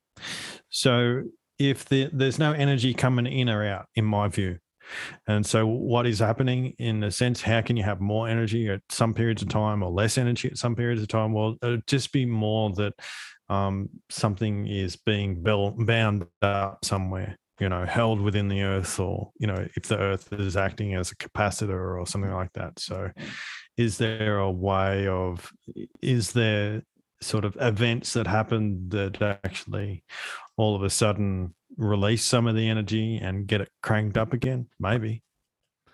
Not sure. But it sort of seems reasonable that, you know, there are large periodicities or periods of time where there's more and less energy in the system. And so what does that do? Well, it seems like, you know, to me, it's pretty much a given that there were giants. So you have to feed them somehow, you know. Yeah. I know it's obviously like pure speculation and beautiful at that. And you know, looking at it through an electric universe lens, it makes so much sense, you know, thinking about things like through like this electric model. It, you know, And like all the anomalies in history and everything. I wonder, and I've thought this, like, is there a correspondence like between more electric fields in the system and intelligence, our capacity to think? I've wondered the same thing. Yes. Yeah, it's like, yeah, is it like we need a good reason why we're in the world's in the state it's in. You know what I mean? It's got to be a good reason.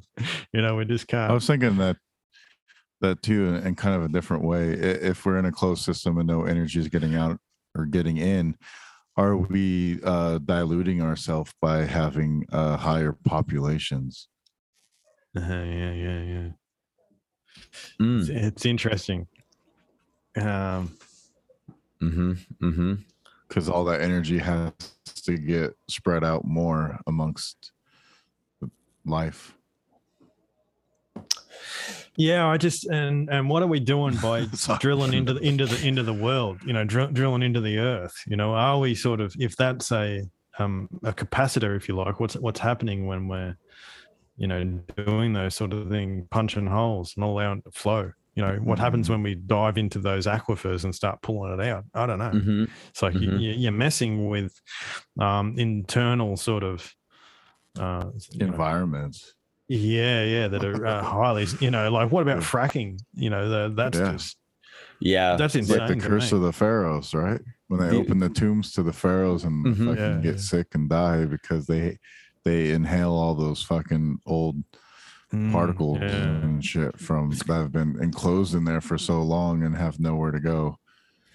Well, it reminds me of the pyramids being like a pressure point system or like an acupunctural system for the earth. Yeah.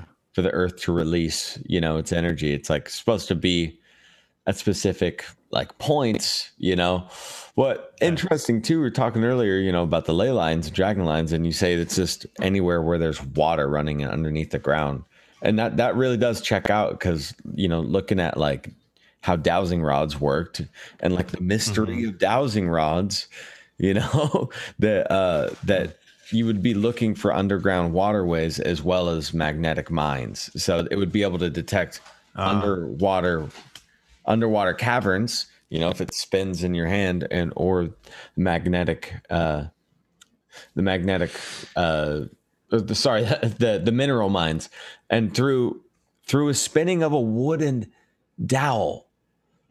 And people still do this. We're actually talking to a dowser next week with wood in Boston. That's wood. Strange. Yes, right. Yeah, exactly. Okay. With wood, that's weird. No, yeah. The original dowsing rod, supposedly, I mean, you know, Moses was even said to have a dowsing rod.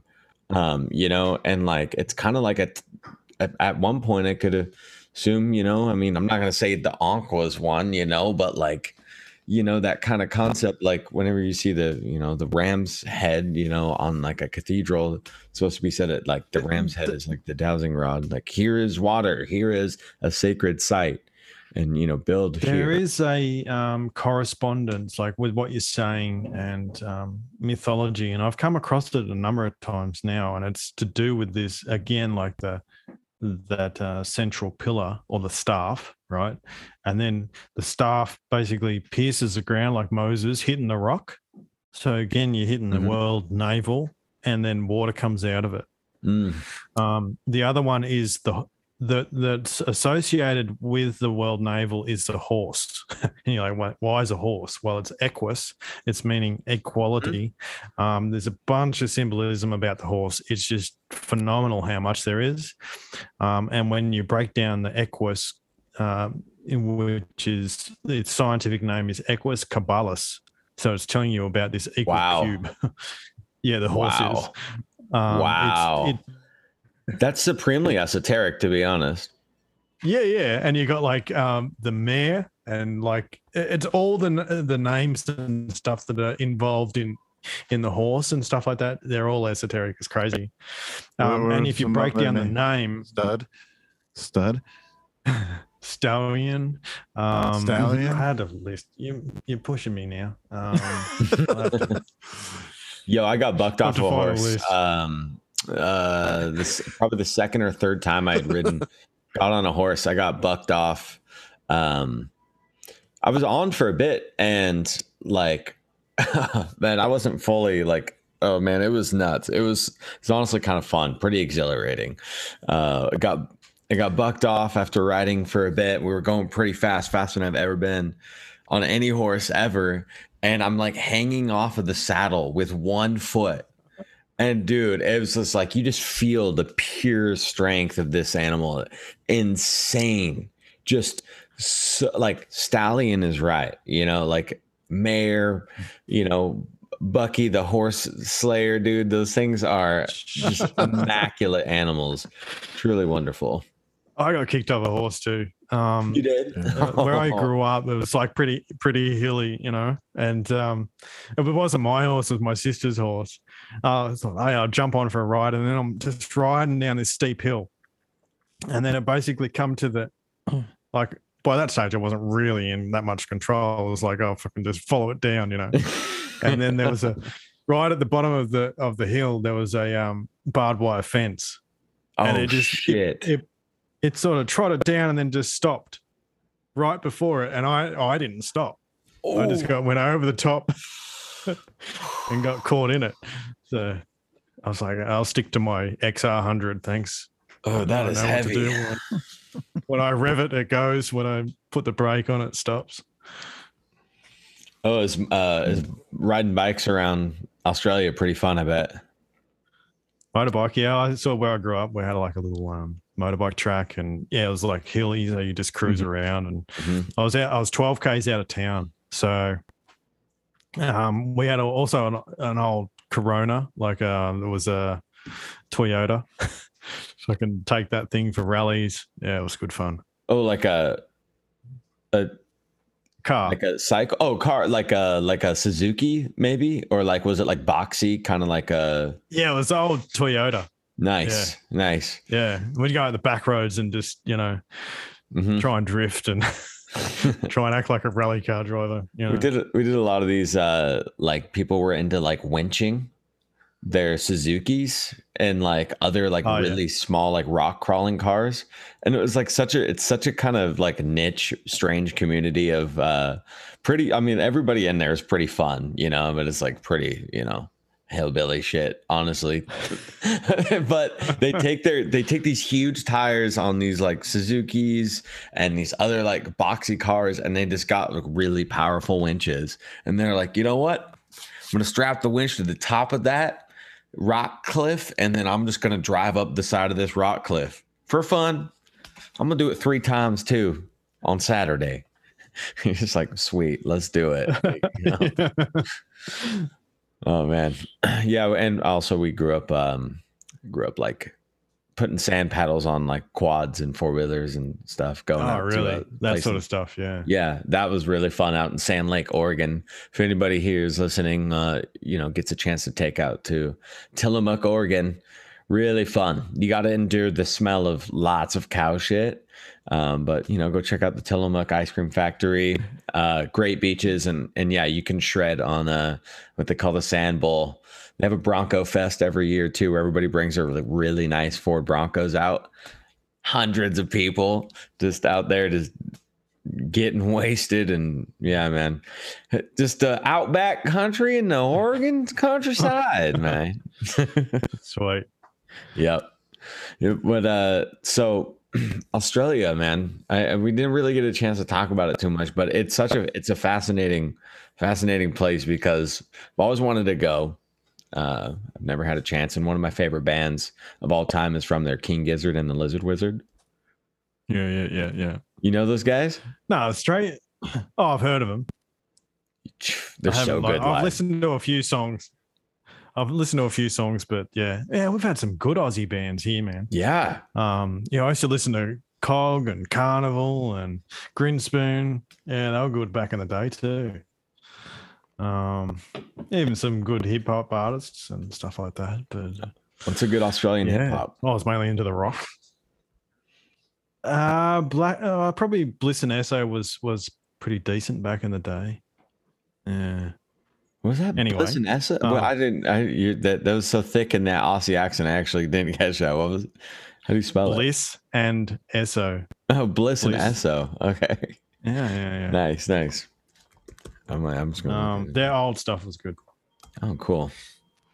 Oh, sick. So yeah, I grew up in the south coast of New South Wales, so it was like, pretty close to the beach, So we're just probably 45-minute drive. I was 12 k's out of town, so just sort of doing my own thing. Most of the time I just like either ride my motorbike or fucking play drums, and all I wanted to do was be a rock star. So yeah, hey, it's never too late. Never too late, man. I know that. No, it's pretty late now, man. What? No. Well, you know a lot about rocks now, don't you? You know? Hey man, that's shooting for the stars right there. Stars. So it's like you're a rock star, just in a different way. Yeah. That's right. Anyway, I still create music, which is fun. You know, it's one of my great passions. So. And tell us about that, man. Just about it, the journey, man. About the journey. It's an outcome. Well, you know, I started trying to be, I started my little studio here. I got like drums and recording it and doing the whole bit. And after a while, I'm like, fuck, this is too hard. This is not working because I'm like doing it on a shoestring. And so recently I've like sort of switched gears, you know, I've just gone reggae, dub, all that sort of stuff, computer music, and drum and bass and just trying out some different styles and doing it all on the computer. And it's like not having that expectation of trying to be a rock star is fucking fantastic. And I'm close to finishing an EP and it's going to be more like a reggae dub sort of thing. So nice. Stay tuned. Yes. That'll be good. Glorious. So I heard that like reggae is like anti-rock. It's like the opposite to rock. So it's like going the opposite way. I don't know. Really? Yeah. I mean, I listen to white boy reggae and I call it crack rock because a bunch of crackers. But I think it's like kind of like a new rock and roll. I don't think it's like not rock. No, I mean, well, it's roots. It's even called roots rock reggae. Things be changing, you know. I mean, like, just like it's inevitable. Like, as a huge analog fan myself, like I was resistant to electronic and computer music in general for so long. Like, even if a band had a keyboard player, I was like, no. Yeah. Fuck that. I was like, that's not music. Music only comes from a 3-piece or like 6-piece where 3 guitar players, 2 bass players, and 2 drummers. That was me being ignorant for so long. But it turns out that as I got older in life, I like actually became quite obsessed with electronic music. And yeah, it like has definitely a cosmic sound. It's just like an ability to tap into a creative flow on a different level that, yes, absolute analog. Analog is there.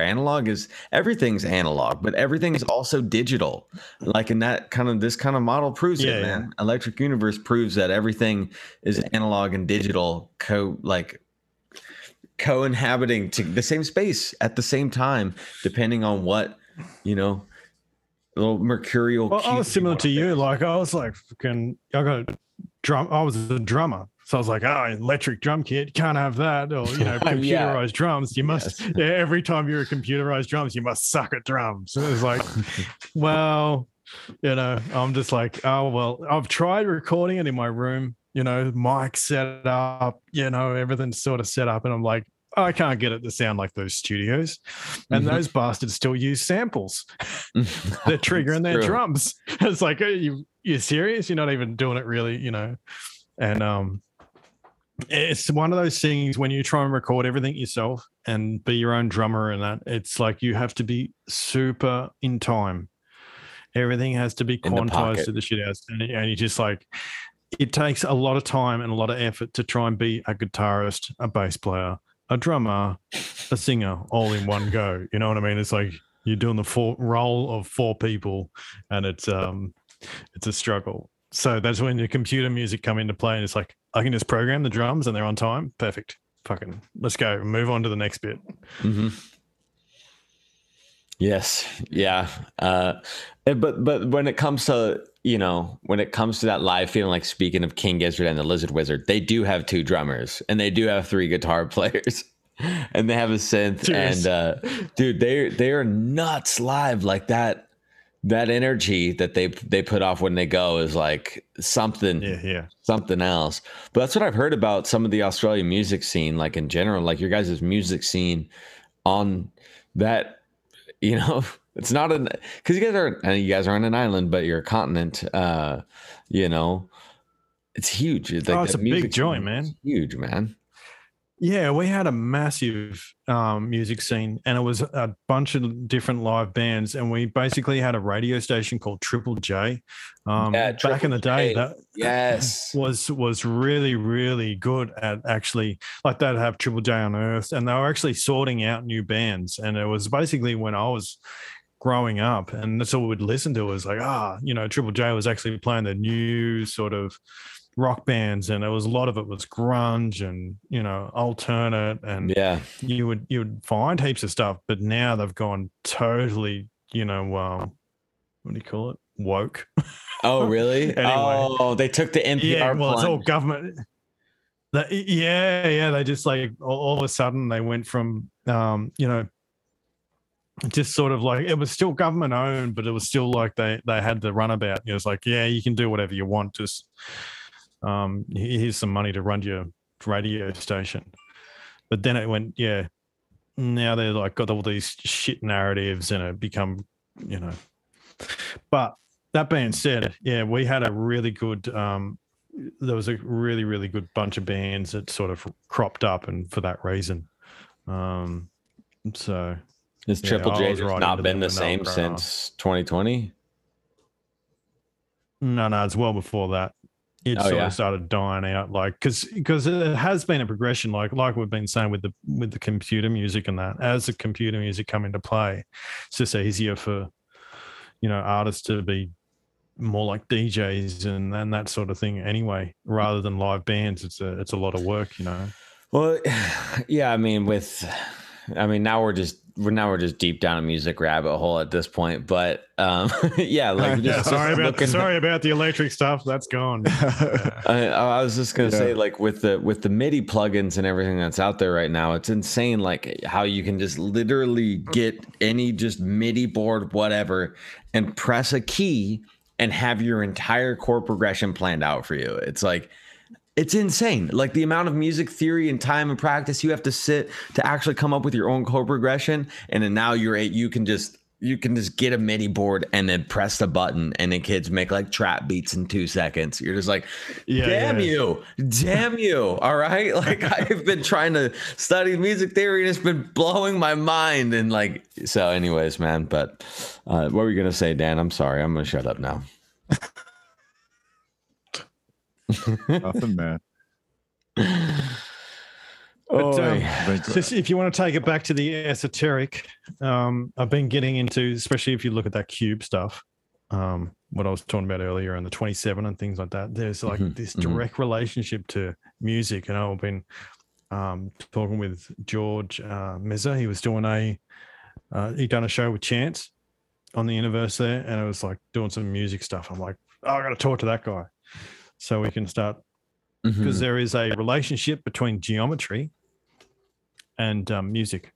And so I've been like learning this like musical theory, and it was like tripping me out. It's like, because there's correlations between frequency and color and all those sort of things you can start to do with it. And it's been blowing my mind. But one of the most amazing things was this idea of perfect fifths.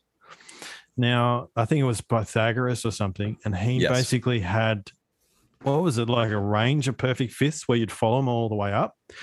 Now, when you do that, the ratio between a normal sort of octave and that perfect fifths octave is slightly out. Like, because of the ratios, it means it's more than a circle in a sense. It's one's pi and one's a little bit longer than pi, and that how much it's longer is actually related to, it's like 365 days.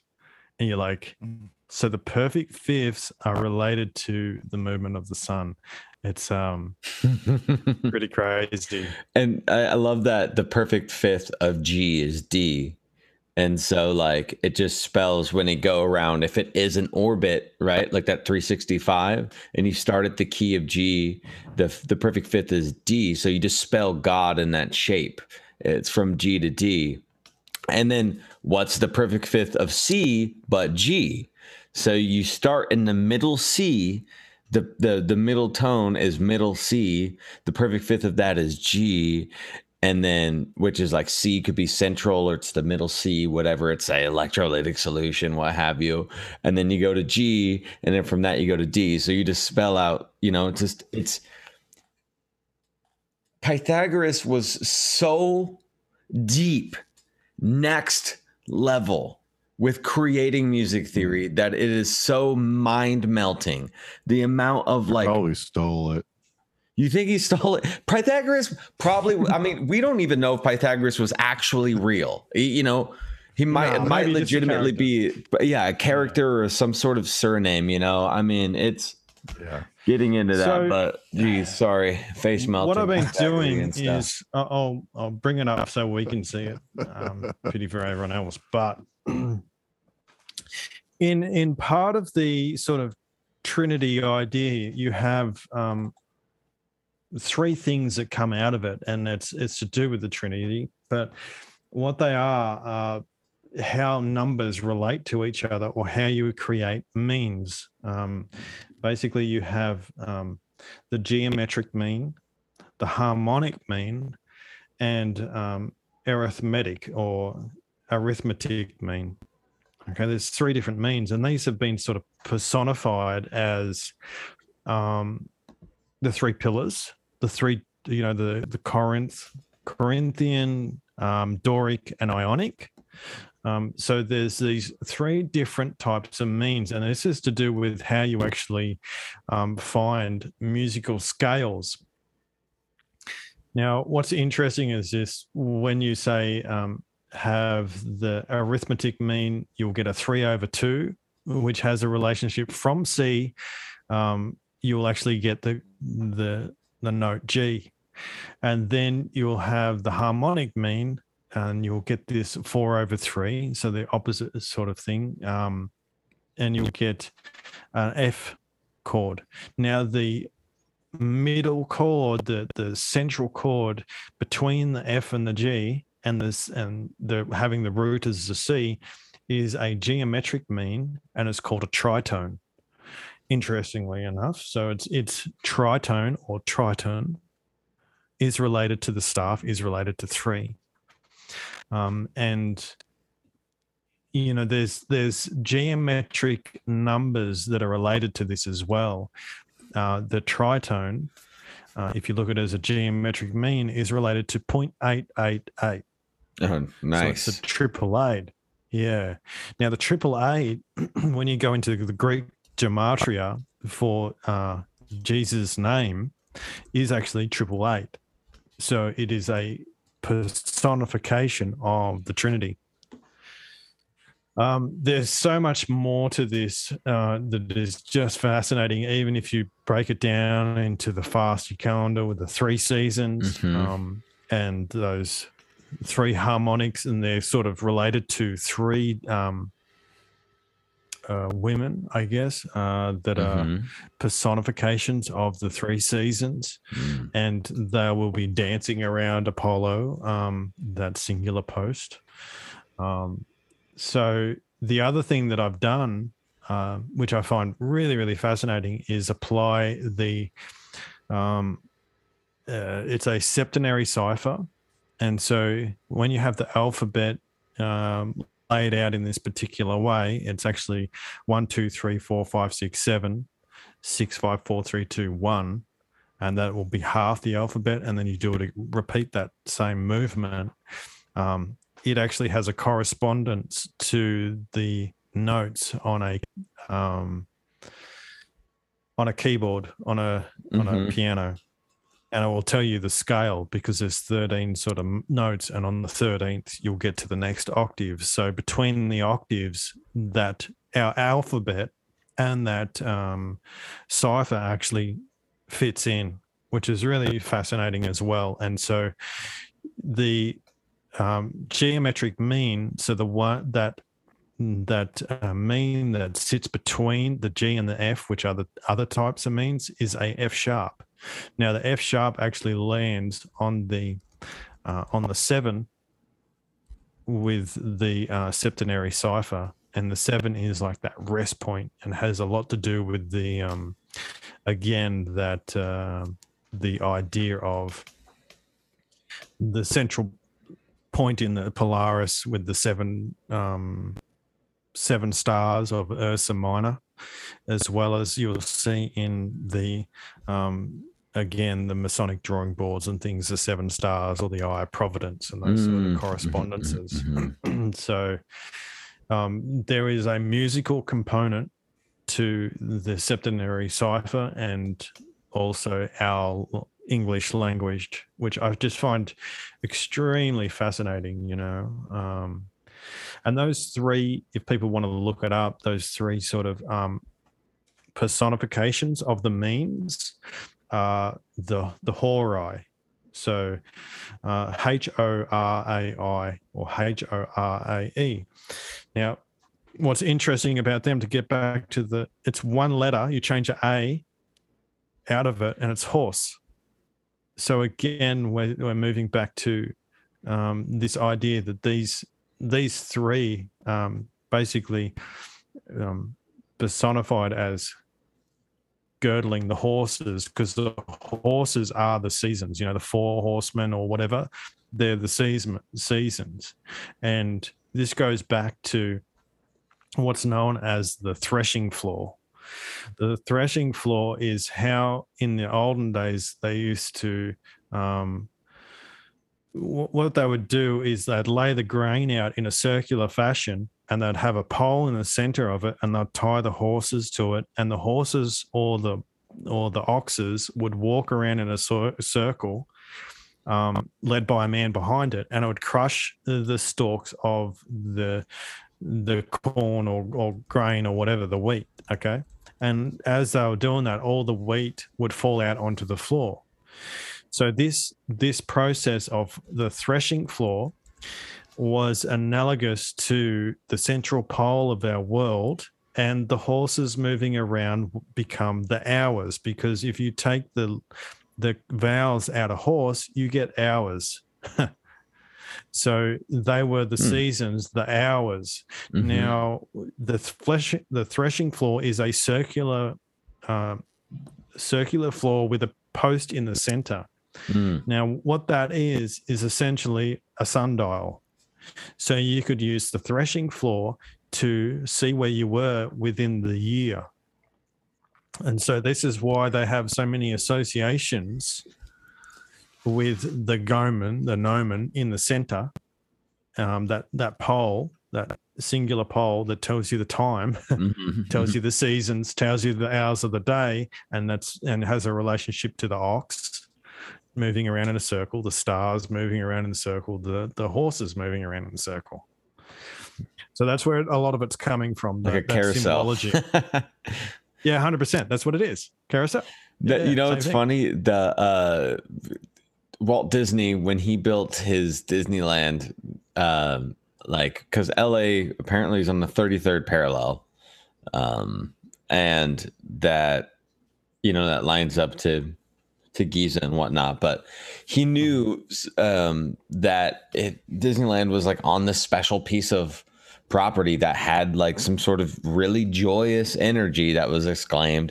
And he said that when you walk through the front gates and you go to the carousel was supposed to be like almost like the central pole and the central place of Disneyland, and it would spin around.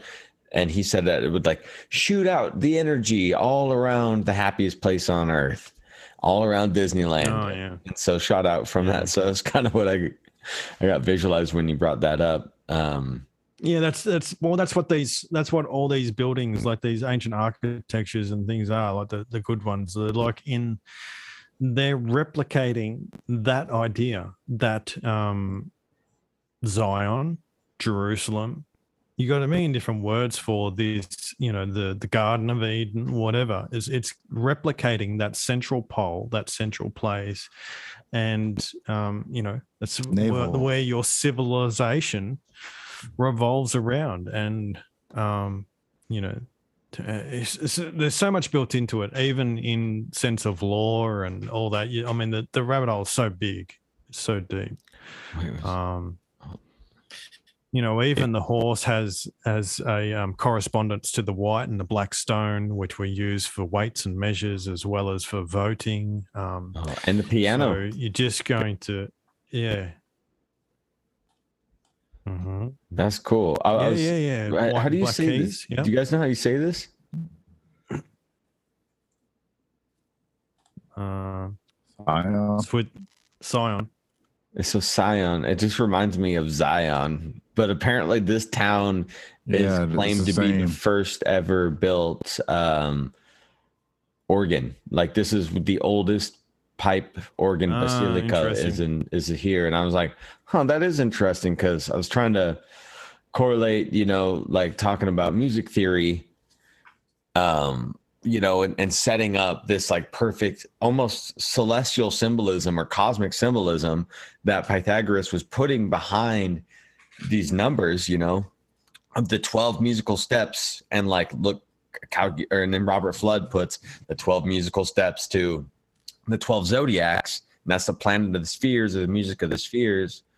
But like the white and black keys also like maybe almost representative of like some sort of tracing board, just that dichotomy that could be gridded out. And, talking about the resonance or the tritone and the triptych, 3 pillars, like it's just interesting when looking at it from like a music. Once you get the symbology, it really just draws everything in. And this is what I'm sort of getting at, is that there was a universal science. And if you understood where the origins of these sort of first symbolism come, then it's just like everything just falls over like a freaking dominoes, and it's like I'm just like struggling to correlate it all. And the geometry is phenomenal as well. And I've long said that the names of the gods are not, they are born out of the mathematics of the geometry. So that's where these names come from. Well, a lot of these stories, even biblical and things like that, are actually stories on how to produce a geometric. It's like a riddle. It's a geometric riddle. If you know the fishes, which is the Vesica Piscis, if you know the bread and what that looks like, and all these sorts of different things, and you know that you're starting with Jesus, which is a certain value or whatever it is, then you're going to produce a certain geometric outcome. There's so, and a lot of the gods. Yeah, well, it's just basic. At the end of it, it's teaching you about basic geometry, but geometry shows, really does show the lead you back to the infinite, to the unity, obviously, because put it this way, you have a circle, then it mirrors itself, and then those 2 circles overlap. You create the vesica. Out of the vesica, all the mathematics comes. Everything comes out of that vesica, all the mathematics. Mm-hmm. And that's where the Jesus figure, that unity figure, is Logos figure. Mercury is depicted coming out of the vesica, because that's where you get the square root of 5, square root of 2. You get the phi, all those sort of mathematical principles that are in us and, all throughout nature. The very foundations of our world are built through this vesica. All the architecture, it wouldn't be nothing, because mathematics is produced from that vesica, from that womb. So that's what they're sort of leaning back to, like these very simple ideas lean back to very,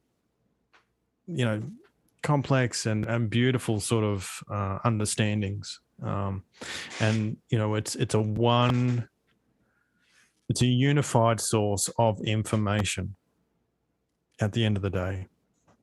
And that's what I sort of hope to point out to people, you know what I mean? When I do these talks or whatever, I hope to point out that it's unified. We're unified in the world is unified.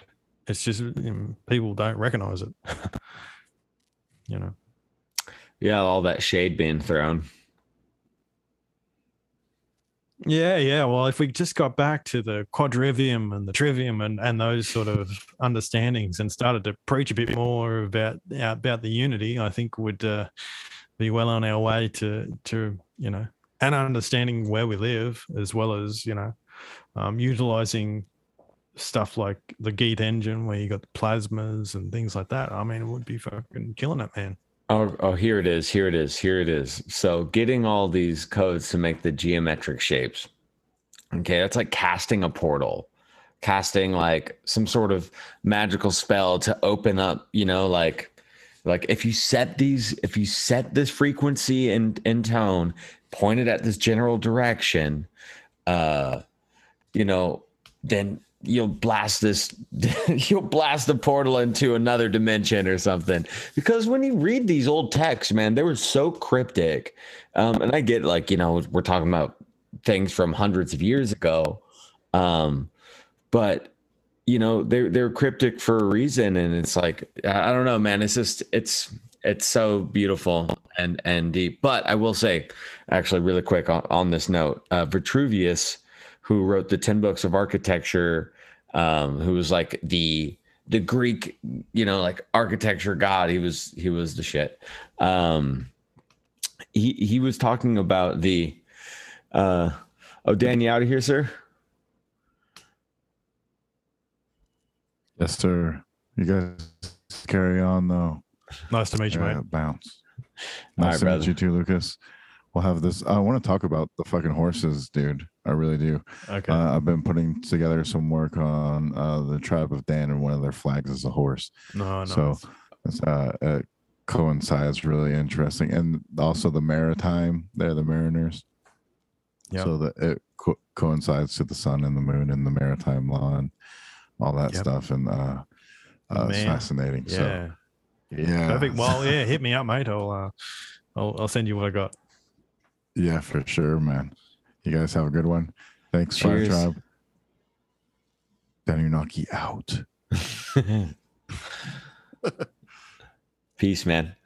Okay, I kind of completely forgot where I was. I'm sorry. I read that message and I was like, "Oi." Yeah. We'll probably wrap it up here soon in a sec anyway. Yes, absolutely. Anyways, man. Oh no, I absolutely remember. Okay, let me get back at it. Here it is. Let's do it.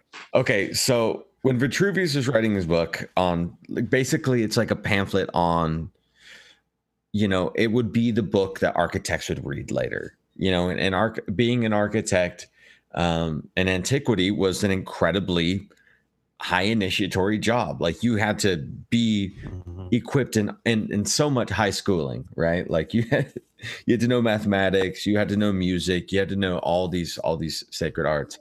But what I'm getting at in his book, what I thought was really interesting was he was talking about the Bastiles and the Scorpions, like these weapons that they had, like in catapults.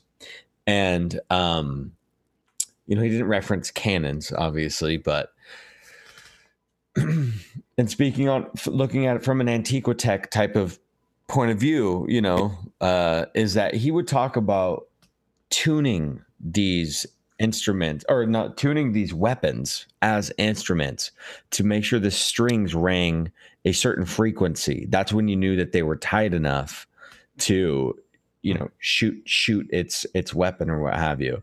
But, you know, then there's a lot of that esoteric kind of mumbo jumbo about the horns of Jericho, and then being like this like vibrational frequency being put, and that was able to crumble the buildings through the sound, through the horns, through that being, you know, that surround, they made that certain cymatic shape or that geometric shape.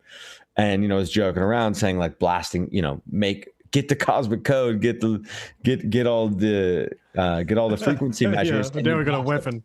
And you blast a portal But when you look at it, they're talking about the, destroying a building, and which that was a transition of time when the walls of Jericho fell. It was a trend, so it was almost like a portal to a new time. And I don't know, man, what's your opinion on like that aspect of things in history? Well, anything out of the Bible is basically, it seems to be not historic whatsoever. It's just sort of, it's all astrotheology in a sense to me. Mm-hmm. And not only that, it seems to have been, created. Let's put it that way. And sort of certain things left out. So it's not something that while I sort of understand it's there, but it's not really something that I find very attractive for those reasons. All I can say when it comes to sort of like our past is like, I've just watched those mud flood videos and stuff like that where they're like, why is this building, like, 20 foot underground? It's like, shit, I don't, what happened? It's like you got a whole city that's, where the whole of the blocks are under mud. And it's like, well, that's what we see. And do we know how that happened? What happened? It's like, not really, but something happened. You can't have whole, and there's, other guys that have pointed out, they've even got these sidewalks where they were utilizing these underground, where they'd been mud flooded, and they'd got the sidewalks, and they'd just basically got these prism lights, and they got like the light would come in from the outside and then shine into these prisms, turn sort of 90 degrees, so it would light up underneath these buildings that have been sort of covered over. Wow. Yeah, so they're just like, you would never build like that ever. It just seems ridiculous. Why would you build underground? It's too much work. You know what I mean? Why would you put bricks underground that seep water through it? None of it makes sense. So whatever happened on a pretty large scale, and I think I'm on the general opinion, and it's obviously it can be changed, but I think 200-300 years ago, whatever it was, however long, some major cataclysm happened where any of that old knowledge is basically lost, and it seems like there was a world beforehand that was, like you say, totally adept in building, knew all this information that I'm bringing about, a little bit of, I'm only touching the surface of it. Yeah. But they basically like had a whole schooling system of it.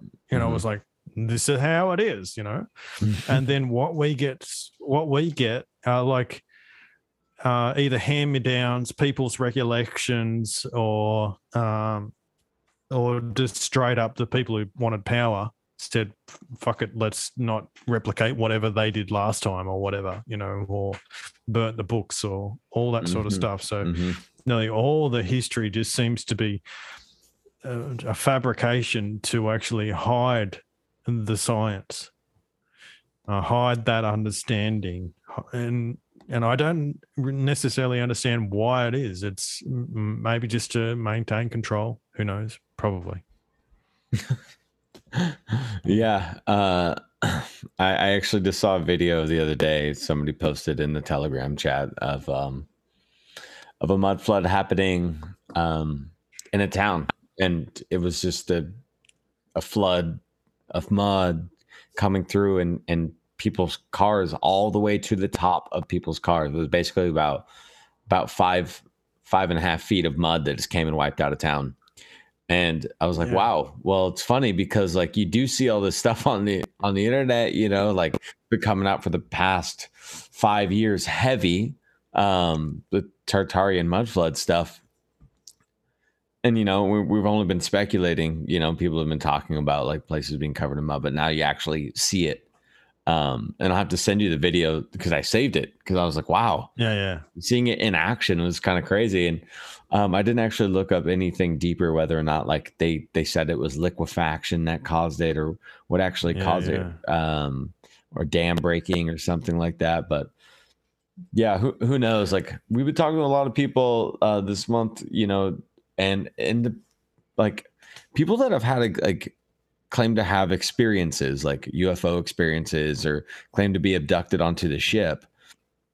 Which I don't like that word, but you know, I lack of a better term in the moment, abducted and being brought to the ship. You know, they get told like some otherworldly information on how long, you know, these there are cycles that are, and it's sometimes lines up to the precession, you know, like we were talking about, but other ones are like saying that it's every just couple hundred years there is a CME that comes around and kind of just shuts down any sort of technological advancements, you know, and so it's just been like this cycle of humans working around being shut down from their, like whether or not it was like some Antiquitech of another time, you know, and it's all it's I don't know, hard, like you know? I've thought about the idea that like, you know, they're just, you know, humans were seeing how far they could dig into the earth and it disrupted something, you know, the Bell Rock, you know. Yeah, something like that, or you know, or whatever it is. Maybe they were harnessing energy from the atmosphere and drew too much and it screwed the system a bit.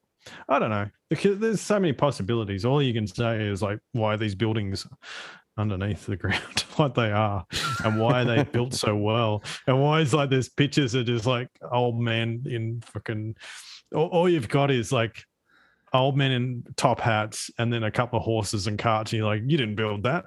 How are you going to build it with a horse and a cart? You can't even log one, you know, a few of those bricks around, you know, and most of the bricks, you know, like when you get into it, it's pretty clear that most things were geopolymer. You know, they knew how to harden stone, crystallize things. So yeah, I think that was the basic principle. You'd basically create like molds, and you know, it's like, because some of those, even the what is it, the stone statues where they're all granite, and you're like, the obelisk. They're not just like a stone statue, and they're not, and some of them have like a net over their face or holding a legit sort of net, and you're like, why would the art? Firstly, it's near perfection the way that it's created, and then it's like, how long did it take if you're going to sit there and chisel away with it? And then in some of it, like even with the way that the hair's done and things like that, it's like, how do you even get the chisel in there to chisel around underneath that sort of hair curl or whatever it is? You know what I mean? It's like, and then you think about it. You think about molds, and you go, oh, that's easy. You just create a plaster of Paris mold and then pour your, you know, stone in there and it hardens, and then you've got a perfect sort of figure. Yeah, you know, just pick the stunning dude in the market or the stunning woman, and you say, come here and just stand like this for a bit while we plaster and Paris you. You know what I mean? And it doesn't have to be like, come here for the next 6 months and stand in the same exact position while I slowly cast this statue of you. Yeah. That's funny. Yeah, geopolymer is really great, interesting thing to look into if anybody listening is interested in the ancient archaeology or ancient architecture, because there's a lot of really cool breakthroughs that have happened with geopolymers and looking at history with that, and it really makes sense. You know, it does, and we know that masonry itself, you know, holds the secrets to like the perfect blend of how to make bricks, how to make stone. Like, what are we gonna? And then later we find that the red bricks themselves. Like, I remember I was laughing out loud, rolling on the floor when I saw this article that they said that red bricks from certain red brick buildings built in between the 18th century and the 20th century, like the constituents of that brick could be plugged with a hot wire and a ground wire, and it would have an electrical charge. Like it was working as a battery. Yeah, itself. that's sort of, I haven't looked in that sort of, I haven't looked at it that much, but yeah, there is that sort of potential, isn't there, to act as a capacitor? Yeah. Which is, that's a whole nother level, isn't it? That's like and your that's whole building's holding the charge, right? No, Exactly. Like, wow. Yeah. And that looking at like that with like through the geopolymer lens, it's like, okay, now we're cooking with gas a little bit. It's it makes sense to have like air moving through these vents and things like that. Like that ventilation system makes a little bit more sense when it's working through the conductive materials. Yeah, look, I've gone down like how are they actually creating energy? Are these buildings pulling energy in that sort of sense? And it's just like, it's really tough because it is. Because like I said earlier, when you're looking at the potential voltage, like there's a lot of potential voltage in the air, but there's not a lot of energy there. You have to, it's very hard to collect it unless you have something that's really, really drawing it or something like that. Or the only other thing I was thinking is like mercury. Or the other thing I was thinking of was like if you were able to tap into lightning, and that was like, oh, that'd be easy. Like if you had a massive building like capacitor, which I've seen buildings, I'm like, that looks like a capacitor. Now, if you're able to get a lightning rod on the top of it and it's able to actually pull in and hold that charge, boom, easy. Boom. Just wait for the next storm and then, charge your house. So this right here is a blueprint of an old Hindu temple, and like when they would draw it out, and like you were saying earlier, how like the flower of life, like when you overlap it, it makes that cube, and you see like the floor plan here of like the old temples, and it is. There's your flower on the base of the floor plan as it extends out, but that's exactly what this looks like. This looks like some sort of capacitor right here, with the trident up top. Yeah, that's right. Yeah, that's right. It's like the symbology and the mechanics of it are sort of all in one. This is like, that's why I sort of keep running back to this unified science where, electrochemistry and all these sort of things start to fit together and you have a better understanding. I just think we're at a pretty low sort of, level of understanding these days. Yeah. Oi, well, okay. We've went all around the clock today, all around the wheels, man. It's been a great chat. Is there any final messages you want to get off to the Fire Tribe and any final plugs you want to get in, man? Any projects you got coming up? And maybe the music, really. Man. No. Well, people can come over to my channel on Telegram.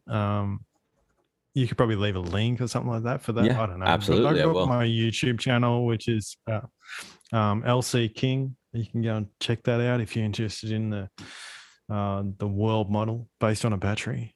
But yes. I'm pretty poor at this self-promotion thing. I just sort of tinker away in the background, Eventually I'll come up with I'm hoping to do a book and a few different things, It takes time. Yes, it does. And there's no need to rush it, honestly. When it comes, it comes. Nah. It's awesome when it does, I mean, like the best work, there's like Edward Leedskalnin. Do you ever, that guy, the Coral Castle guy? Yeah, I've heard of him. Yeah. He wrote super interesting character, he's known as the Coral Castle guy, and levitating stones. Yeah. Yes, exactly. And he wrote these 2 books. That's it. On magnetism, and I was like his life's work, and it was just like, there's some incredibly great pieces of work that hold like true gnosis, and he didn't rush on them. It just came out when it came out, man. And you know what? Where's he at? Oh no, maybe he got so into magnets that his body is just like preserved in like a magnet sheath somewhere in the ground. And he's just a lead case fucking coffin. Oh, beautiful. Well, yeah, I'll post all this stuff in the show notes. Everybody, go check it out if you haven't already. And yeah, brother, until next time. Cheers, man. Thank you. Cheers.